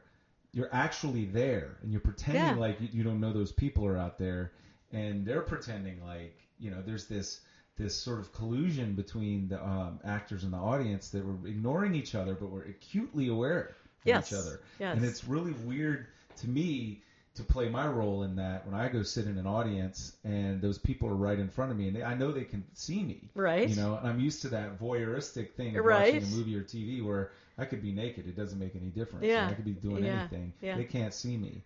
But it's, And so how does that make you feel? How does it made me feel really uncomfortable initially, I have to say. Like one of the only plays. But is there a heightened sense of paying attention to it when Yes. when there's real people standing in front of you? Yeah, I mean, at first it feels like a responsibility. Like I feel put on the spot, very codependent with the people on the stage. Okay. I'm concerned for them, you know. Right, but in the concern for them, hey, maybe a piece of scenery could fall down, maybe something. There's an More element like that of they could embarrass themselves. sure, Embarrass for them. That's right. There's that element underneath things as well that So sort I of think can that make things a tension, little more, right. you know. That tension between the audience and the. That's right. And that exists in like playing in music. You know, there's people who've had to come see me and be embarrassed for me when I played a rock show, and I've been in that position. Really? Oh yeah. Because I got out there, I did not have any of what you had when I got on stage to play guitar. I was just like, I've seen other people do this with the amount of training that I have, and they pulled it off. And I really want to try and pull it off. I knew I wasn't there yet, but I thought I was at least at punk rock when I played my first show. But then the people who were punk rock in the audience were like, no, that pretty much just sucked. Oh my God.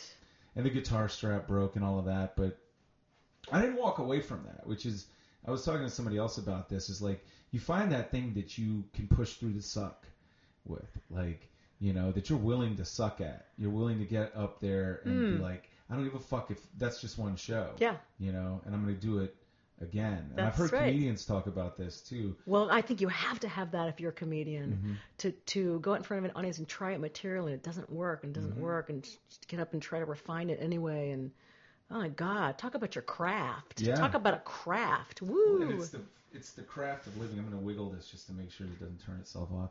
The craft of like living, I think is, you know, you were saying that you feel so alive when you try something, you know, there's a fearful thing, you've pushed through it, you've accomplished this thing. Yeah. I think that's a big part of it. Got the fish to crawl out of the water and, you know, get on and, you know, do what it took to where the lobed fins turned to feet and all of that. Yeah. Like it's a thing in us, you know. Yeah. It's why we're not single-celled organisms anymore.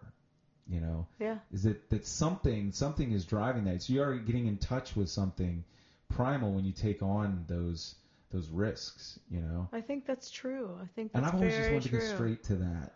You know, like just the risk thing. Huh. But I'm working on it a little bit. You know, I'm actually at 44, like trying to get a little better at playing the guitar. Like actually. Just sit in the room. Because I didn't sit in the room and practice when I was in a band. I did band rehearsal and I played shows. And I just wanted to get...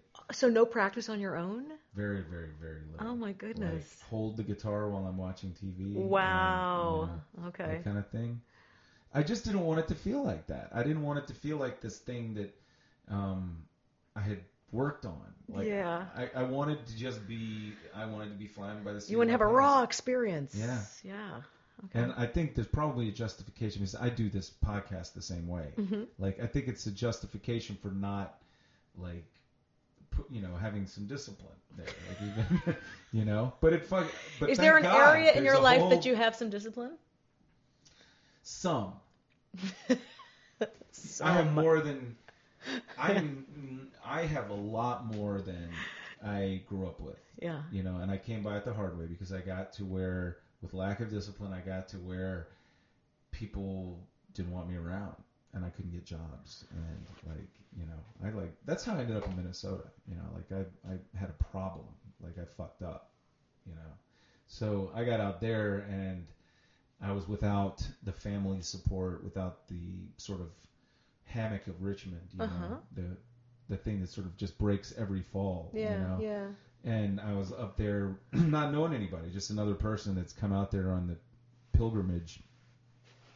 And I was like, God damn, every dollar I earn, you know, like matters. Like I need this. Like, you know, I didn't spend $20, you know, frivolously.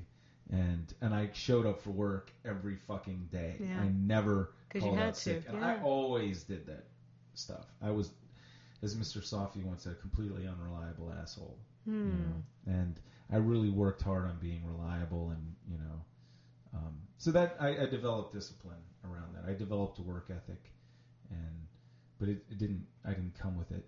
Did not come included in the box. You know, So. How about your sister? Lucy's always, she works hard. Has she always been like that? Does she have? Okay. She had her period of being rebellious, like 14, 15, like, sneaking out, jumping on the back of a motorcycle. But she, like you, she had this kind of mom and dad identification, at a young age, and like really wanted to do right, And I didn't have that identification. I did not see myself as having anything to do with my parents. Yeah. I don't know. Maybe that's like a psychopath. I don't think that's a psychopath. I think that's more typical than the other way, actually. I don't know. I think the human race might be split down the middle. I mean, there are kids who like appreciate their parents and appreciate what their parents are doing for them, and maybe it's a lot more random than that. But I've known a lot of people like that. They're like, they got good relationships with their parents. Their parents didn't have to force them to do stuff. They didn't have to, whatever. And then they're rebels, Yeah. And that's what I was. Like, I just kind of rebelled against whatever anybody told me to do, And I think some of that was just how I was wired, and some of it was like, I don't like these people that are working hard. Like, I didn't like the people that got good grades. I don't want to be like that, right? Yeah. And they just seemed like they weren't picking up what I was laying down either. And what about, like, what was your?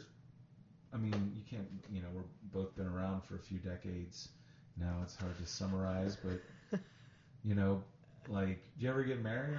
I did. I got married. I was married for 5 seconds. Yeah. I was married in my 20s. Yeah. Really? Yeah, in my late 20s. I was married for a couple of years. Yeah. Oh, that sounds like a good story, or not? Well, I don't know what their story. It's not really all that much of a story. Let me interrupt that. Like, what was your, like, you finished college, like, 22? I finished college, and I moved to New York right away.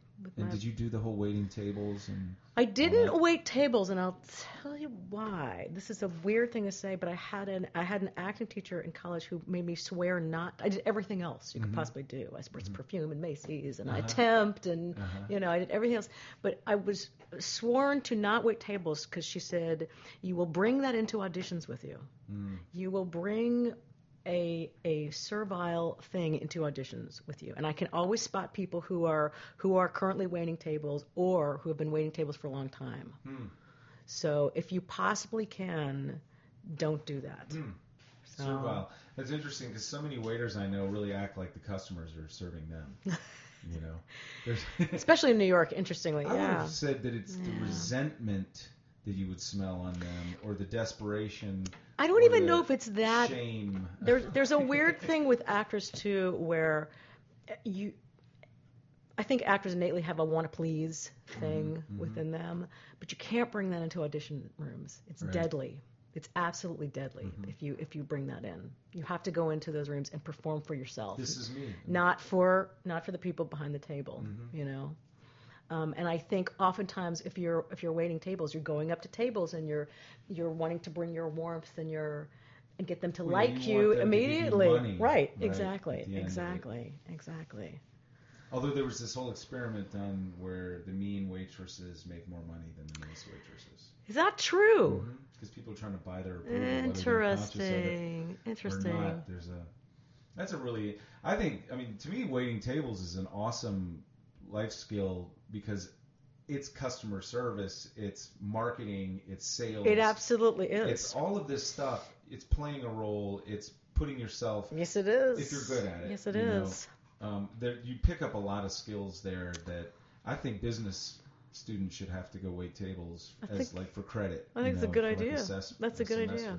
I knew I would suck at it, and I knew I would cry in New York because New York restaurants tend to be such sort of unpleasant madhouses often. Well, they're like Anthony Bourdain has described them. There's crazy drugs going on, like bizarre.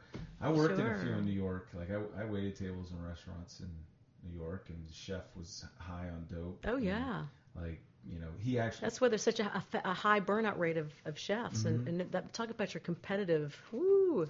Yeah. Scene. This guy was good. He'd been like a private chef for Sobel's or something, and he'd been in the army too, and he went to CIA and all this stuff. But he was a total, like, the East Village when I was there, like 94, 5, 6, 8.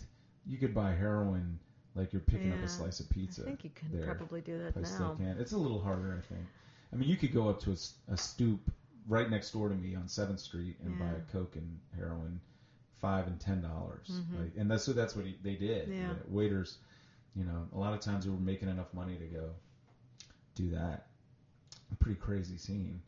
But were you and I there at the same time? We must have been, because I moved there in '92. I didn't even know. I don't think I even knew you were there. Where were you? Did you live in the Village the whole time? Yeah, 7th. Because I feel like I've had 9 lives in that city. I've moved around, so I've lived in every possible area you could live in, except the Village. Never lived in the East or West Village. Lived everywhere else. Literally. Like Hell's Kitchen. Oh yeah. Chelsea. Yeah. Yeah. Upper East Side. All the Harlem. boroughs, everywhere. Yeah. Where do you live now? I live in Harlem. Yeah. I live in Harlem. How is that? It reminds me of Churchill in a way. In an odd way, it's become a little gentrified. But there's a sort of wonderful historic significance about it that I really like, and there are parts of it that are absolutely beautiful. I like it a lot. I live so close to the 2-3 train. So I can be in Times Square in 10 minutes. Harlem is on the east side. I live in West. Because it's West Harlem. It's so. I sort of live sort of between West and East. Yeah, between. It's at the tip of the park. Yeah. Central Park, right? So it kind of actually wraps around. Yep. I live up to, by 125th Street, and the park goes up to 110th. Oh, that's 110th Street. Close though. And Columbia is. Yeah. Around there. Yeah, it's that Morningside Heights district. I think technically Harlem starts around 125th. And from about 100 to 125th is that Morningside Heights, Columbia area. I got up there a little bit when I was there. I dated somebody that went to Columbia, and I went to an art gallery up there. But every neighborhood is you have everything you need in that neighborhood. There's no reason to leave it most of the time. Yeah. And even if there's something special going on in Harlem, people are like, if it's any good, it'll come down here at some point. And they're probably right.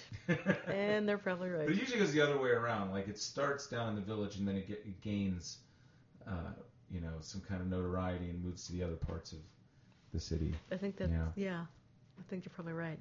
When you lived in New York, did you find the existence of just existing in New York was like a second job for you? Well, I had it pretty easy, actually. I moved into a rent-stabilized apartment. It was $1,000. Wow. And I lived with 2 other guys. I paid $385 when I moved there, and I was paying $425 when I left. And I never felt desperate about making the rent, right? Because I knew they really take a long time for them to get you out of there if you didn't. We got 3 months behind at one point, and they never even said anything. Oh my God. Yeah, I mean the laws are on your side. Yeah. And your squatters' rights and all that. So, no, what was harder for me, I didn't I made enough money to survive at that. I probably made $20,000 a year, $25,000 a year when I was there. I worked at a record label. I worked in a club. But the thing that was really hard was, the second job was trying to be me there. Another thing I just took for granted about Richmond was this sense of history that I was born into here, and family, and just having a place. Yep. And none of that shit counted for shit up there. I was just another fucking, Yahoo who came up there with big dumb ideas and whatever. And I think the most interesting time for me was when I stopped trying to be part of all that, because for a while I would really try to be in the scene, and be at this show, be at this club, be around these people, be at this opening. Oh my God, that sounds whatever. exhausting. I'm just listening to that and my head goes, oh my God. Wow. Well, I had major FOMO. Do you know what that is? What's FOMO? Fear of missing out. Ah. So, because so many magical things happen when you're in the right place at the right time up there. And I had no desire to be one of those people that were just pounding the pavement with a resume or whatever. Yeah. It was all who you know. Yeah. And you don't get to know those people unless you're making the scene. So that was a job. Setting myself up to have cool random things happen for me, like the free practice space or the free drum kit or the job. I was constantly getting hooked up because I was with the right people. So it was networking. Yeah. It was kind of, but it was less about survival and more about trying to jockey for some kind of player position. And I quit at one point. And I just became like, I went to work and I went to the gym, and like I made myself dinner. And I remember sitting in my apartment one time and just saying, hey, I'm just a guy that lives in New York now, that like any place, I could be anywhere. I'm a New Yorker. And I'm one of those folks that's in their apartment. I'm not trying to be around the Beastie Boys or whatever. And it was an interesting. I mean, that place is it's like the focus of so many different kinds of aspirations of this. The entire country. People look there. A certain kind of person, looks there, and we're sort of. It's like a mecca, it's this. There's this draw to it. Things it is definitely a city where there. Everyone in their city has an agenda. Right. Nobody comes to New York just to live. Right. Everybody is there with a purpose. Right. For being there, which is weird. I don't know any other cities really that sort of people, but probably LA. Yeah. Probably LA. Yeah.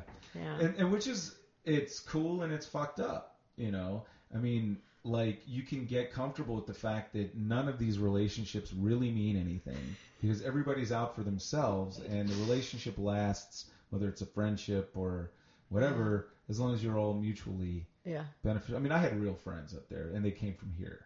And they came from here. Yeah. But everyone else I knew up there was kind of like, I got to do the new kid in town thing, when I first moved there, and everybody wanted to know who I was and whatever, and then, there was somebody else, and all of that. But yeah, I mean, you start to play that game, and it really changes the way you look at everything. It makes you narcissistic, even if you're not already. Can make you kind of a sociopath, I think. Yeah. But it seems like you didn't have to deal with that, like really, or did you? Well, I mean, I think there's definitely that aspect to the theater community. It's very insular. But I never was sort of, I'm in musical theater. That's not cool. Right. What's the least cool thing you can be in? Musical theater. So that sort of has never really played anywhere in my agenda. So I never really worried about, I got to go to that party, I got to network. Although in retrospect, I probably should have. I probably should have. But I never was really comfortable with that kind of thing. But I think what you're describing is very typical. It's very typical. I find that it takes an extra amount of sort of psychic energy just to exist in New York that doesn't take anywhere else. Yeah. Like you come to Richmond and it's you can breathe. You can breathe. You don't walk out of your door and you're on guard. Do you know what I mean? Oh, hell yeah. In a way that you sort of are in New York without even being aware of it. And I don't really get aware of it until I go away for periods. But like I'm about to go back to New York in a couple of weeks, and it's like, and I'm already girding my loins to go back. When you're living in it, you sort of stop being aware of that. But there's definitely a I feel myself sort of more open when I'm not in New York. Yeah. I mean, looking back on it, I love that I had that experience, Oh my God, I got absolutely comfortable with that discomfort, that like you walk out of your house, you have to justify your existence to take up this space on the sidewalk, to take up this space on the train, So true. Wherever you're going, people are moving. Don't fucking stand still. You're in the way. That's right. Like, you know, and even in a neighborhood that was pretty chill, like the East Village, like that still was, there was a sense that there's nothing you can take for granted as being yours out there. Not the spot where you want to park your bike, not where you want to put your car. Yeah. You know, there's. No, I don't know. I don't know there's anywhere chill in New York. That just isn't.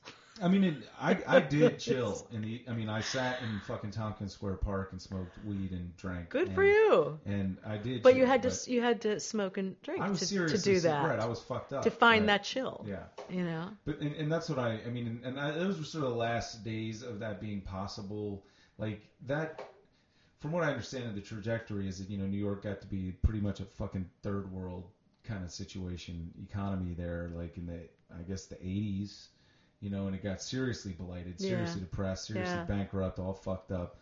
And then they gradually kind of, you know, built it up. But, you know, you could just live wherever you want, do whatever you wanted, nobody cared. It was like anarchy. Yeah. And like the 90s was like, I think you were there the very last days of that anymore. I was. Giuliani was systematically saying, you know what, that thing is actually in the way of the economy, because the people with money will come here if they're safe. If you can guarantee them that if they build this thing or whatever. And Bloomberg only took that in a further direction. Mm-hmm. Absolutely. But there's only so far. I mean, at some point there's going to be so many squares in that city that nobody's going to want any part of it. Like, it seems to me like. Because I mean, it's sad. I mean, you used to be able to come to New York and you could come there with, you know, $200 and be an artist and find your way and have experiences. Now that's an impossibility. Yeah. You cannot live in that city without money. I mean, it's just and to be a young person, you know, striving and I feel like there's not that place for them. And where now is that place? Well, where it's is a that state place? Of mind, because you need it to be someplace like New York or LA, period, if you wanted to get involved in the industry. Absolutely. And that's no longer the case. Look, I'm fucking doing this shit on a desk in Church Hill, Union Hill, and I have as much access. I'm on iTunes right alongside Serial and WTF and all of that stuff. That's equal access. Yeah. So far, they haven't. You know, net neutrality is still, you know, whatever it is, but. You don't have to do that stuff. And it's weird because the thing that's drawing people to New York isn't it's the vestiges of that, but I think it's a whiff. It is a siren song of something else. It's like for some of us, it doesn't count unless it happens there. You know, there's still some thing it's got. You know, it's like that unattainable guy or girl. It is that for people, and if you're built that way, you know. You want it, and you go there, and I mean, Henry Miller said something in one of his books about, you know, in Europe, you know, European women, they're full of love and passion and depth and softness, and like they have souls and all of this, and American women are like the acetylene torch on the subway tracks at midnight, you know, like what can you do for me, you know, and I think. That I don't know if that's I think it's the ultimate in that social Darwinianism thing. If like there's alpha people that you want to be around that feel like leaders that feel like that's what that city is. It's the alpha city. It's the place that sort of it's our face. It's like America's, you know, eyes. It's America's face. It's like the thing that shows. It somehow encapsulates. We project a bunch of shit onto it, you know, and then it doesn't, and it has it because it's projected there. Yeah. You know, and it doesn't. And do you think the media is still projecting that about New York? Well, I think there are people who have power there and, you know, want to hold on to it, but I think it's gradually more important. More people are saying why. You know, I don't know. I mean, I think it has its thing regardless of what's going on there. Like the way. In a weird way, Richmond has something wrong with it underneath the soil. There is there's a little bit of a, like, something went wrong here. It's a little bit of a burial ground, like an Indian burial ground. What an interesting thing to say. And I'm not the only one that said it, but there's something. What a very interesting observation. And whatever that, New York has something different. Like, it feels like a very fertile place. Like, You know, maybe it is like a Fertile Crescent kind of place. You know, it's a lot of water, a lot of energy, a lot of shit just has gone through there, and it's just by default got this electricity to it. I think it had it when it was like dirt, you know, and trees. You know, it's just that some parts, I think some places just got it, you know. And but like your question was, where is that place now? I mean, I really think we're entering a new phase of what it means. I think in the way that as humans we were able to keep a Stephen Hawking alive so they can contribute. Yeah. That we have created an extension of our intelligence that allows us to even greater value people who were not valuable before. And like we can find our niche, we can find our community, we can connect, you know, through likes and tastes and all of that kind of stuff, and we can build these nodes of that stuff. And so, you know, I think gradually more and more people are going to be very much more comfortable with that and not feel like they got to be any particular place. You know? It's already really, you know, but you're still going to want to go to those tactile places like New York, you know. I mean, it really depends. If you want to go there, you want the romantic dream of being Johnny Thunders who shot up dope and played guitar and dressed like a woman and was in that. You can still go to New York and do that. Well, no, you really can't. I mean, that's like going to Las Vegas and going, I want to see a Rat Pack. No, that hasn't existed for years. I think they're still there. I'm gonna burst your bubble, sir. You don't think so? You know what Vegas is? Have you been to Vegas recently? Oh, I know. Vegas is a completely construct. It's totally artificial. New York is on its way. Is on its way. But it has a raison d'etre, like the ocean, the Hudson Bay, the rivers, you know, all and of now that an stuff. Olive Garden on each corner. Right. Well, yeah, they turned the Times Square into a food court. Things are changing. Things are changing. But there's still, as long as there are people who are really good at the money part of it, who want, you know, they want to patronize like they did in Europe. You want to patronize the character with the charisma, you know, that sexy, you know, creative being. Those people will still go to be around. Maybe they'll still go to be around those people, and they are supported by, you know, the extremely wealthy gay man who comes down and, you know, has Robert Mapplethorpe that he just keeps in a loft so he can, you know, just taste that because where he lives and works, there's none of that. So there'll always be that symbiotic, like we got the wild side. You've got the civilization. You want to plug into this every now and then. There'll still have to be people, and that's how those people get supported. You know, the beautiful people have always kind of made their way through, you know, some kind of patronage. I think, you know, that's what I wanted, but I wasn't beautiful. You're still looking for your patron? No longer. I'm my own patron. I am my own patron. I mean, can I get that on a T-shirt? Yeah, you should. Yeah, bumper maybe sticker. Everybody. I am my own patron. But I figured that out with this. I went to ask people to support this podcast, and I watched them working while I was asking them for money so I could do this thing. And I said, I got to go back to work and support this myself. I spent a summer just doing this, though. Oh, wow. Yeah. Now it takes a backseat to being my own patron. So I do it when it works out. Being your own patron. What was the impetus to start this? What was the other podcasts that I really got a lot out of listening to, like WTF, you know, Mark Maron's one. That was a major. Like I was working in a meat department at a restaurant depot in Minneapolis. In Minneapolis, and there's nothing going on back there but me and a forklift, and like I'm tagging meat, and I would put listening to Mark Maron. Yeah, and all the different guests you have on there, and I mean, more and more this connecting with other people. It's kind of like the theater thing, realizing what goes on behind the scenes. Because I just thought people were suddenly talented comedians. You know, I didn't think that they sat at home and wrote that shit. All that stuff I didn't feel like doing. Yeah. You know, I didn't know they worked. He really does talk about craft. Yeah. He really does talk about craft, and everybody's so different, and those always have a sort of wonderful feel of like a therapy session. Yeah. You know, I feel like I've had a therapy session when I listen to that. You know? And I think that's an amazing thing. It is. I think people want it, and that's really why we like podcasts so much, no matter what they're about, is that there is an element of I get to be listen to people being vulnerable without having to be vulnerable myself. But it gradually, when you listen to all of these people doing that, you start to go, okay, I can do that. Yeah. You know, and vulnerable is just taking down the defenses and the guys and like saying, okay, this is what I really think about this. You know? So, I mean, I wanted to play a part in that, like, you know, putting that kind of shit out there and, you know, hey, I can get out, just make this thing and suck at it till it's good or whatever. So can you.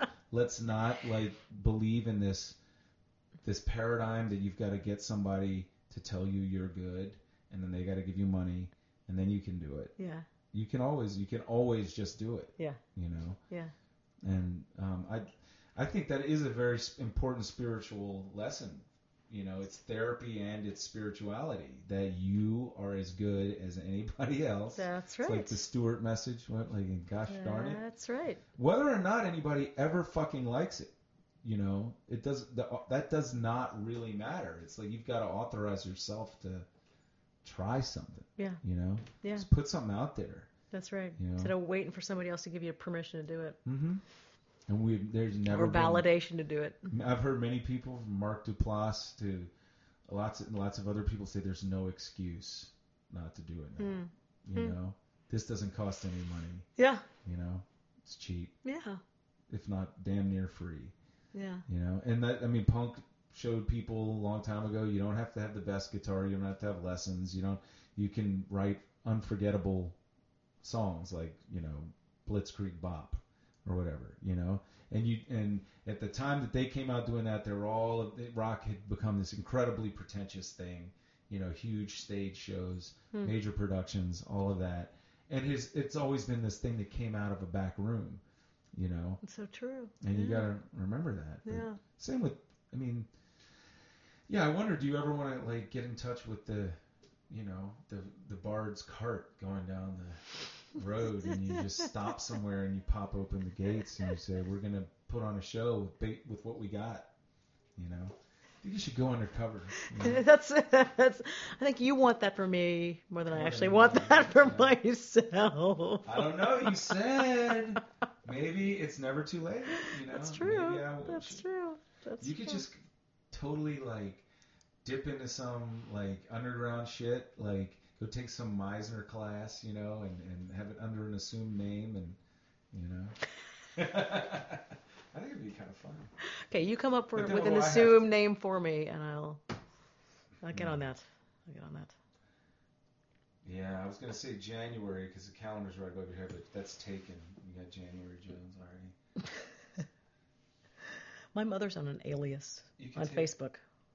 Yeah. My mother won't get on under her name, which I find something like hysterical about that. You want to peek? Do you want anybody peeking at you? Kind of, yeah. It's interesting. But like you can go on her page and like, you know, she only wants to friend the people that she wants. You know, it's just interesting. I mean, you know, and that's probably a smart way to do it, really, because you can get involved in a lot of shit. Totally. That is really kind of stupid or pointless. But for me, like mixing it up in social networking has taught me a lot about myself and gotten me to, you know. Tell me, Kurt, what has social networking taught you about yourself? Nobody cares. Nobody. You needed that to tell you? Yeah, because, I mean, I had a psychotic, you know, narcissistic sort of idea that people were, you know, expecting something, or I had to show them something at some point. And I can see every day there's people, you know, putting stuff out there that's for everyone's benefit, you know. Yeah. And there's legitimate, like, I'm joyful about this. I'd like for you to share my joy. And then absolutely. There is, I'm okay, see? Yeah, that's right. You know? That's right. See? That's right. See? Well, yeah. There's something desperate about it. And I've been there. And I learned that, like, that audience is made up. It's your own judgment of yourself. Absolutely. You know, you got to stop judging yourself like that. You know, and you got to stop being so hard on yourself. However you are looking at those other people out there is totally you know, you point one finger, there's, you know, four more pointing back at you. That's right. That's right. Yeah. Our internal environment is what we project So, you know, I keep trying to learn that. It's a thing you can't stay on top of that without like dedicated practice. You know, it's like meditation and all these other things, because you're going to lose your objectivity, you know, at some point. You're going to be a human. Well, there is that thing of, you know, you want to stay valid, you want to stay with the culture, whatever. But then there is that part of knowing what social media is, and then ultimately, is it good for us as human beings? What is it doing for us? What is it doing to us? I have big questions. I think like everything, you know, like that axe I was talking about earlier, you can use that to grind up some roots and you can eat, or you can bust somebody upside the head with it. Sure. And that's the human thing, you know. Yeah. And I don't think this technology is any different from any other technology that we've invented. It's the same. It doesn't portend some awful thing. It's all in where are you at spiritually that makes you use it a certain kind of way. And I don't mean spiritually like, you know, that's Jesus right. and shit. I mean like were you in touch with yourself? Yeah, you know, you betcha. What's going on with your what are your motives? Yep. You know, are you Lady Macbeth? You know, or are you Mother Teresa? Yeah. You know, you can use a computer to fucking ruin people. You can use social networking to torture people, or you can use it to connect to people that you otherwise would forget about. That's right. That's so true. I like it. I like the fact that we can get connected and that we are developing something of a hive. Like we can have some of the good things about a connected consciousness, you know, that these things form neurons between us. And our individual brains get linked up. You know, when I'm listening to a podcast or I'm on here chatting with somebody or whatever, it can feel pretty intimate, you know, and it can feel like that, you know, you are communing with people. And I don't think it is artificial. I think we have found a means to do something that we've wanted to do. We want to connect beyond like just the physical. We want to connect outside of the rules of physical engagement. Yeah. Sometimes. You know? I think like theater is one of the ways that we came up with to do that, where you want to engage with people but you don't want to engage. You get to be kind of a voyeur, you know. I'm telling you a story, you're watching me. We both are in on this illusion a little bit. Right. You know, there's an understanding, and there's this beautiful kind of I'm here to watch, but I'm here to be ignored. You know, I'm here, but you're ignoring me. You know, it's the same, like we're doing the same thing. You know, when we put something on our wall. You know, the wall, the fifth wall. Interesting. Okay. All the world is stage. All the men and women. Certainly on Facebook. Yeah. Certainly it is on Facebook. Early players. You know? Yeah. Did you? This is getting so long. We might be at like 2 hours. It's almost 8 o'clock. I have a lot more questions for you. We might have to just turn off the mics. What are your questions? Well, I mean, you know, we were like, I want to know more about your life. I mean, like, I feel like at one point when we were in middle school, we were friends. You know, we were, you know, and I mean, I had a crush on you and all that kind of stuff. You know, you had a crush on me. You were more important to me than just like any, you know, regular. Like there was a finite group of kids. It was like I know. Well, that's what I mean by I feel like, and we sort of all hit high school and everybody went to different places and we sort of lost that. Yeah. Like I was pals with Cressy. I lost Cressy. I lost you. Pierce. I lost Pierce. I mean, it's sort of everybody sort of went their disparate. We stayed, you know, the McDonald's and the Paynes. That's because you guys are family, you know. Yeah. But yeah, I mean, there were major, like Mac Marshall. Lost Mac, right? Lost the Corleys. I mean, just, you know. Hugh and I have, my dad is good friends with Carl. Well, my parents are friends with them. They go to the opera together and stuff. So I've actually seen a lot of the Corleys over the last year. My parents were telling me that they've moved to some great place. Yeah, they sold that house of theirs. They sold their amazing house. Yeah.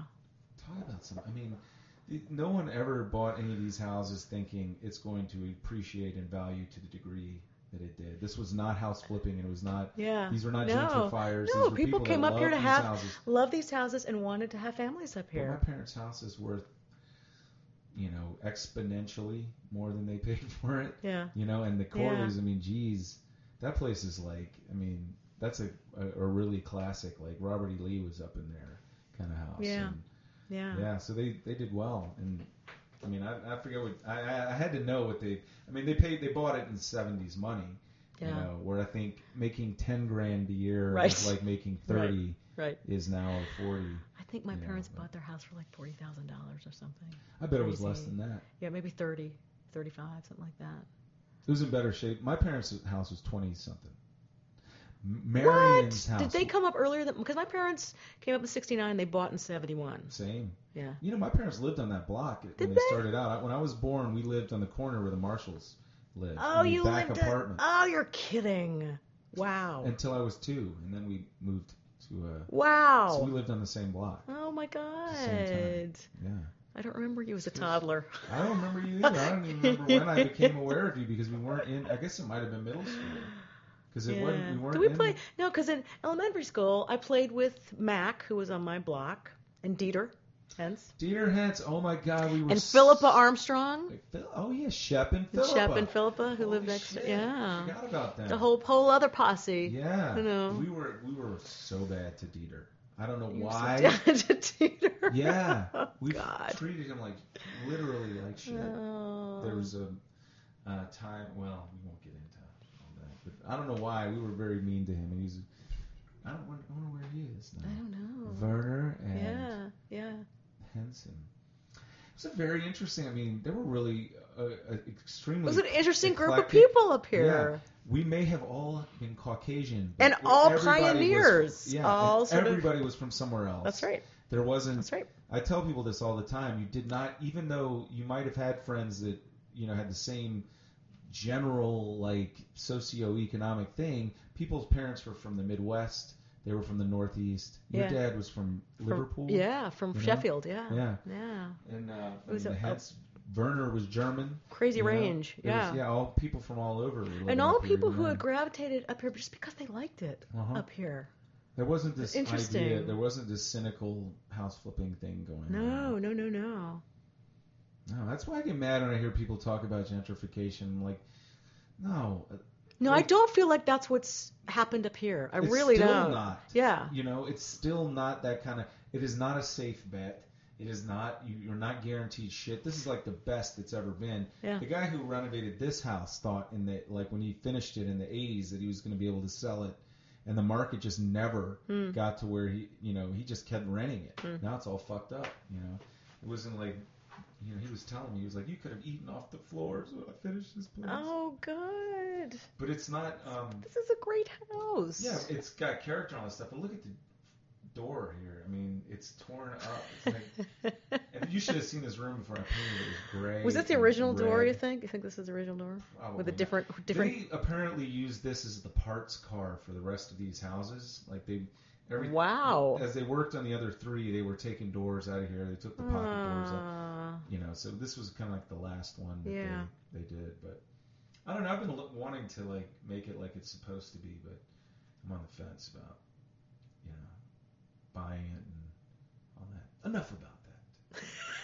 But the core of this house is this has good bones. This house. It does. It's the weird. And it's a great size. You know what I mean? But it's connected to another house.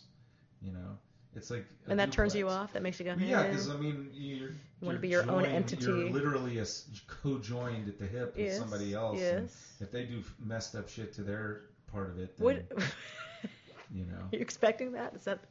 That's how my mind. That's how your mind works. These days, yeah. Oh, We're just gonna fucking ruin it. And you only lived in New York a couple of years. That's amazing. I'm way less cynical. I came back from that place like nothing matters.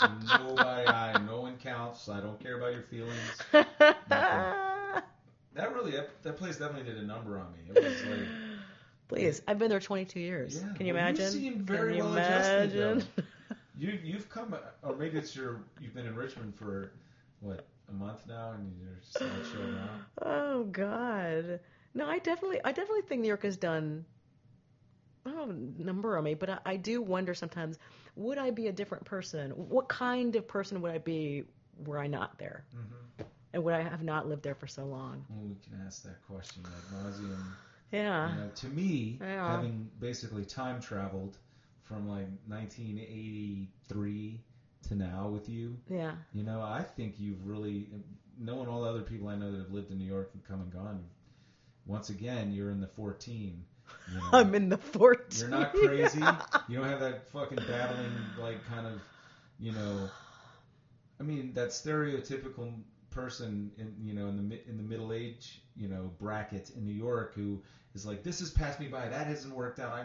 You know, their egos don't ever get to that solid place. They just get more and more insecure to the point of neurosis and being crazy. And I think you seem, at least maybe you're just putting on a good maybe I'm putting on a good show. Yeah. I don't know. I think you've made it through the class again. You've made it through class.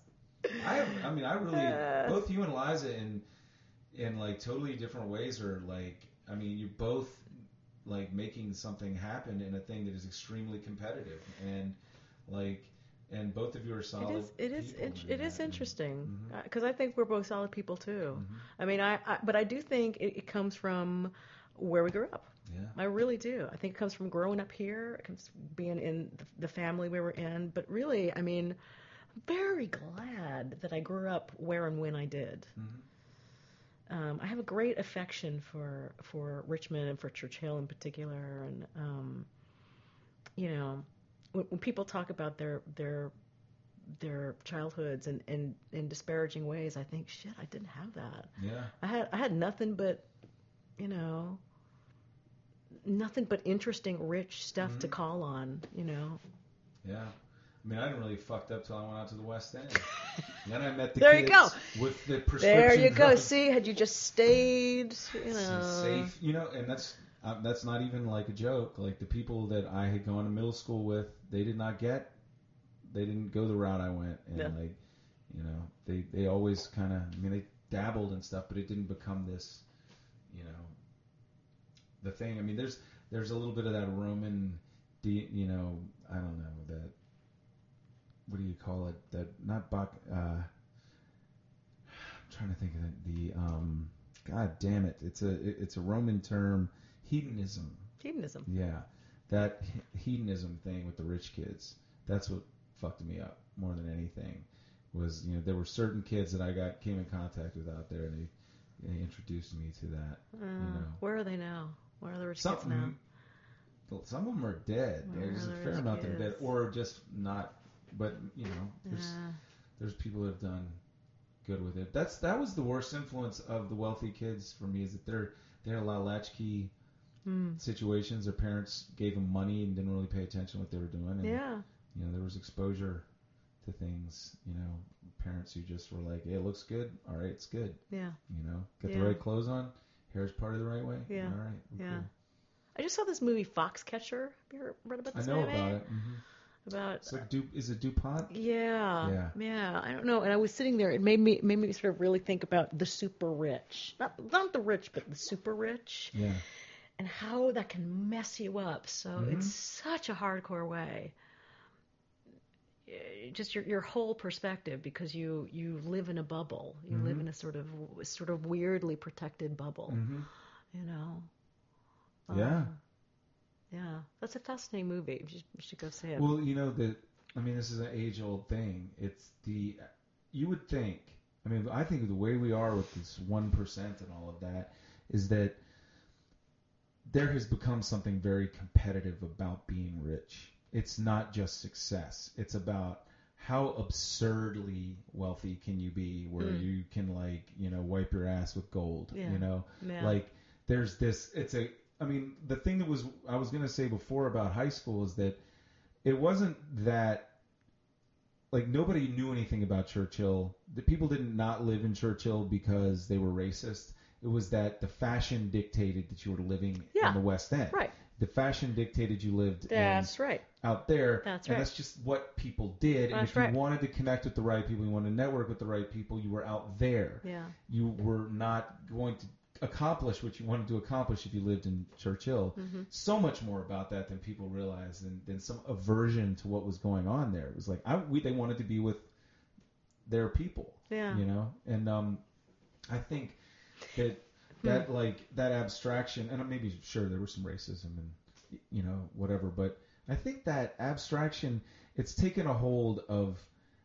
It will take a hold of you when you're just chasing that all the time. You're chasing this. How do things look? How does it look? How does it look? Is it like if those people have this, I have to. It's keeping up with the Joneses thing. But it seems like to me that the super rich have taken this to a level where it's not. It used to be that you sort of had this paternal attitude towards the place that you were making money. Like whether you're a Vanderbilt or a Carnegie or the Mellons, or those people, they all sort of had a paternal, like, I want to make my environment a better place. They saw their symbiosis with the environment they lived in. Yeah. And we're going to better the culture with our... Right. And maybe that was self-serving, but it's still, it's practical, and regardless of whether it's altruistic or self-serving, it accomplished the same end. Right. Right. And this, like, put it all overseas has abstracted it to such a degree that they're not only above it, they're disenfranchised themselves from the community. Like you're saying, it is a bubble, and it is the worst kind of bubble ever because they're not even mindfully fertilizing the areas that used to be they made their money. They just live there. Yeah. They're not really part of the economy in a weird way. Yeah. So I think. I mean, my goal is to have compassion for like all people, including those people who appear to have everything, and they're the oppressors. Oh yeah. Because they're humans and they are suffering in some kind of fucking way to be in that. It's a very altruistic way of looking at this. Yeah. Well, I don't think it's altruistic. I think it's practical. Well, a very empathetic way of. Yeah. And I mean, it's practical. Like, I have to like say, look, this doesn't make sense that these are just some other breed of human being. And we're the good, humble, poor people. Yeah. And no, because then you'll miss your opportunity to become like that. You could very easily be just as cut off and just as disconnected and just as oppressive to the people around you if you don't recognize the human thing. That's right. That they're doing. That's right. And that human thing is like that's their pack. They are doing what they can to keep up with their pack. And I think it benefits everybody to recognize in your daily activity, how are you acting like that? Yeah. It's not an exotic set of behaviors. It's human, Yeah. That's where I'm at on that. I have nothing to chime in because I have nothing but agreeing with you. Yeah. Yeah. Well, I think we've been going for a while here. I did want to. You exhausted? No, I'm not. I could do this all day, literally. But the longer they get, the more they have to be compressed in order to go up, and then they sound like they're underwater, and you reduce the bit rate too much. I may have to break this one up, but this is epic. This will be a 9-parter. Epic conversation. I really didn't know what we were. I expected to find you a lot less relatable or down to earth. Really? Because of what you do. I didn't know that it would be so easy to talk. Yeah. There go my projections. Yeah. I mean, please. I feel connected to you. I am. I'm a Churchill girl. Come on. Yeah. Well, so that was just. I'm not saying there was any basis for that. It was. Have you ever met somebody who was so radically different from when you knew them as a child? I mean, like radically different, so that you didn't recognize them